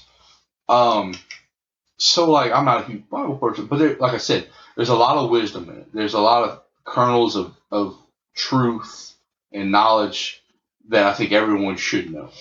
So there are good things. Just like you said, like the Ten Commandments, everything. Well, in your case, you're not going to give a shit about the one God part or the going to church every Sunday. But the other 8, you agree with. Don't murder people. Don't steal from people. Don't cheat on your wife. Yeah. These are common things that morality should tell you is acceptable, and that's fine. What it all comes down to, though, don't hurt other people. Or be a good person. I mean, both, really. But I mean, being a good person is not don't hurt other people. Yeah. And there's an extension to that where it's like, hey, if you can, and if it doesn't hurt you, help other people. Oh, definitely. And is that even covered in the Ten Commandments? I think it's more prohibitive than it is encouraging. It's covered in the Bible. It's covered in the New Testament. Yeah. Jesus coming in is ushering in God's flexibility on loving each other and helping each other. The Old Testament was all fire and brimstone. The New Testament was more love. It's a fantasy novel. Pretty much. Well, the Old Testament's a fantasy novel. It's funny. David and Goliath. Samson. I mean, for sure. Well, I think it's funny because I think I think when people think of God in a Christian sense, they think of an unchanging being, that can't rationalize, can't change their mind. And the New Testament, specifically shows that, that's just not the case. I mean, it's not that God hates us or wants us to do bad, but there's just some things I guess you have to go through. I don't know. I tell people all the time, adversity breeds character. And even going back to, the free will versus determinism thing. The debate I'm going to have tomorrow is going to have nothing to do with religion. I'm not going to bring it up. I don't expect him to bring it up. If we talk about it, that's fine. But, I'm not going to I never use religion as an argument. It's just not. No. It's if you want to lose any kind of debate or if you want to just go off on tangents, bring religion up because that's what's going to happen. Yeah. Even my abortion arguments are purely science. All my arguments spawn from my understanding of science. And that's how it should be. Yeah. And that's fine. Because like you said, proving, not proving, if you're debating, you have to work within the laws of logic. I understand all this. Yeah, and that's tough to do sometimes. It is. But just like the free will argument / the determinism, free will is very important in religion. It's the reason that allows for all the terrible to happen. And it's hard for people to grasp that because they want to blame God for it. And in a way, yeah, God might be to blame, but only because it's a sacrifice on his part to allow you the autonomy to make your own decisions. Mm-hmm. Otherwise, he would just be a puppeteer controlling your strings, And that's why, free will as a term, yeah, sure. Like I said, I agree. We're all victims of our environment, but it doesn't mean our decisions aren't ours, So I think psychology right now states that it's somewhere around 50% environment. No, I'm sorry. 50% genetics, 30% environment, and about 20% parenting. Mm-hmm. And that was a revelation to me. And obviously psychology is a theory at this point. We don't really Everything understand. about the brain is just kind of up in the air. It is. Things are constantly changing. But if that has any basis at all, if that's even close to true, it really opened my eyes to the fact that, hey, wait. I need to step back as a parent. And at some point, just let my kids be themselves. Yeah. They might be little assholes. Yeah. Well, and I need to guide them in the best way I can. You're still there to guide them, but you have to let mistakes happen. You can't be a hover parent. Someone who's always 2 inches away, always making sure nothing bad happens. Let your kids play, let them get dirty. If they get knocked around by the other kid a little bit, let it happen. Like I said, adversity breeds character. And none of us can grow as people without adversity. Right. It's just that simple. If our lives were perfect, we would have no reason to live. We'd have nothing to strive for.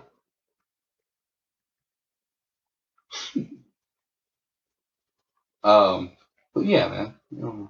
Anyway, that's religion. It's probably a good closing point. Yeah, I think it's a good closing point. It is most certainly late, and we will have plenty of episode time. Yes. This is probably the longest episode I'll have. I'm sure we could have kept it going for another 3 hours, but... we can, but I still have to drive home. And my wife is waiting on me. You're right. I'm hoping I can find my power thing when I get home. I don't have to buy a new power pack. Yeah. That'll be yay. Oh well, it'll be okay. All right, we're gonna close up for tonight. Thank y'all for listening. It's Fixie's Playground. I'm Trevor. It's Chance. Go ahead, Chance. Yeah, there's Chance. It's Chance. Chance Bailey. Y'all share and like and describe and send me messages if y'all are interested in being on the podcast. Describe and subscribe. Exactly. Shout out to the Joe Blow Horror Show, the Nightclub, Building Bridges podcast. Y'all check those out. I'll have links to them on my Facebook page. Y'all have a good night.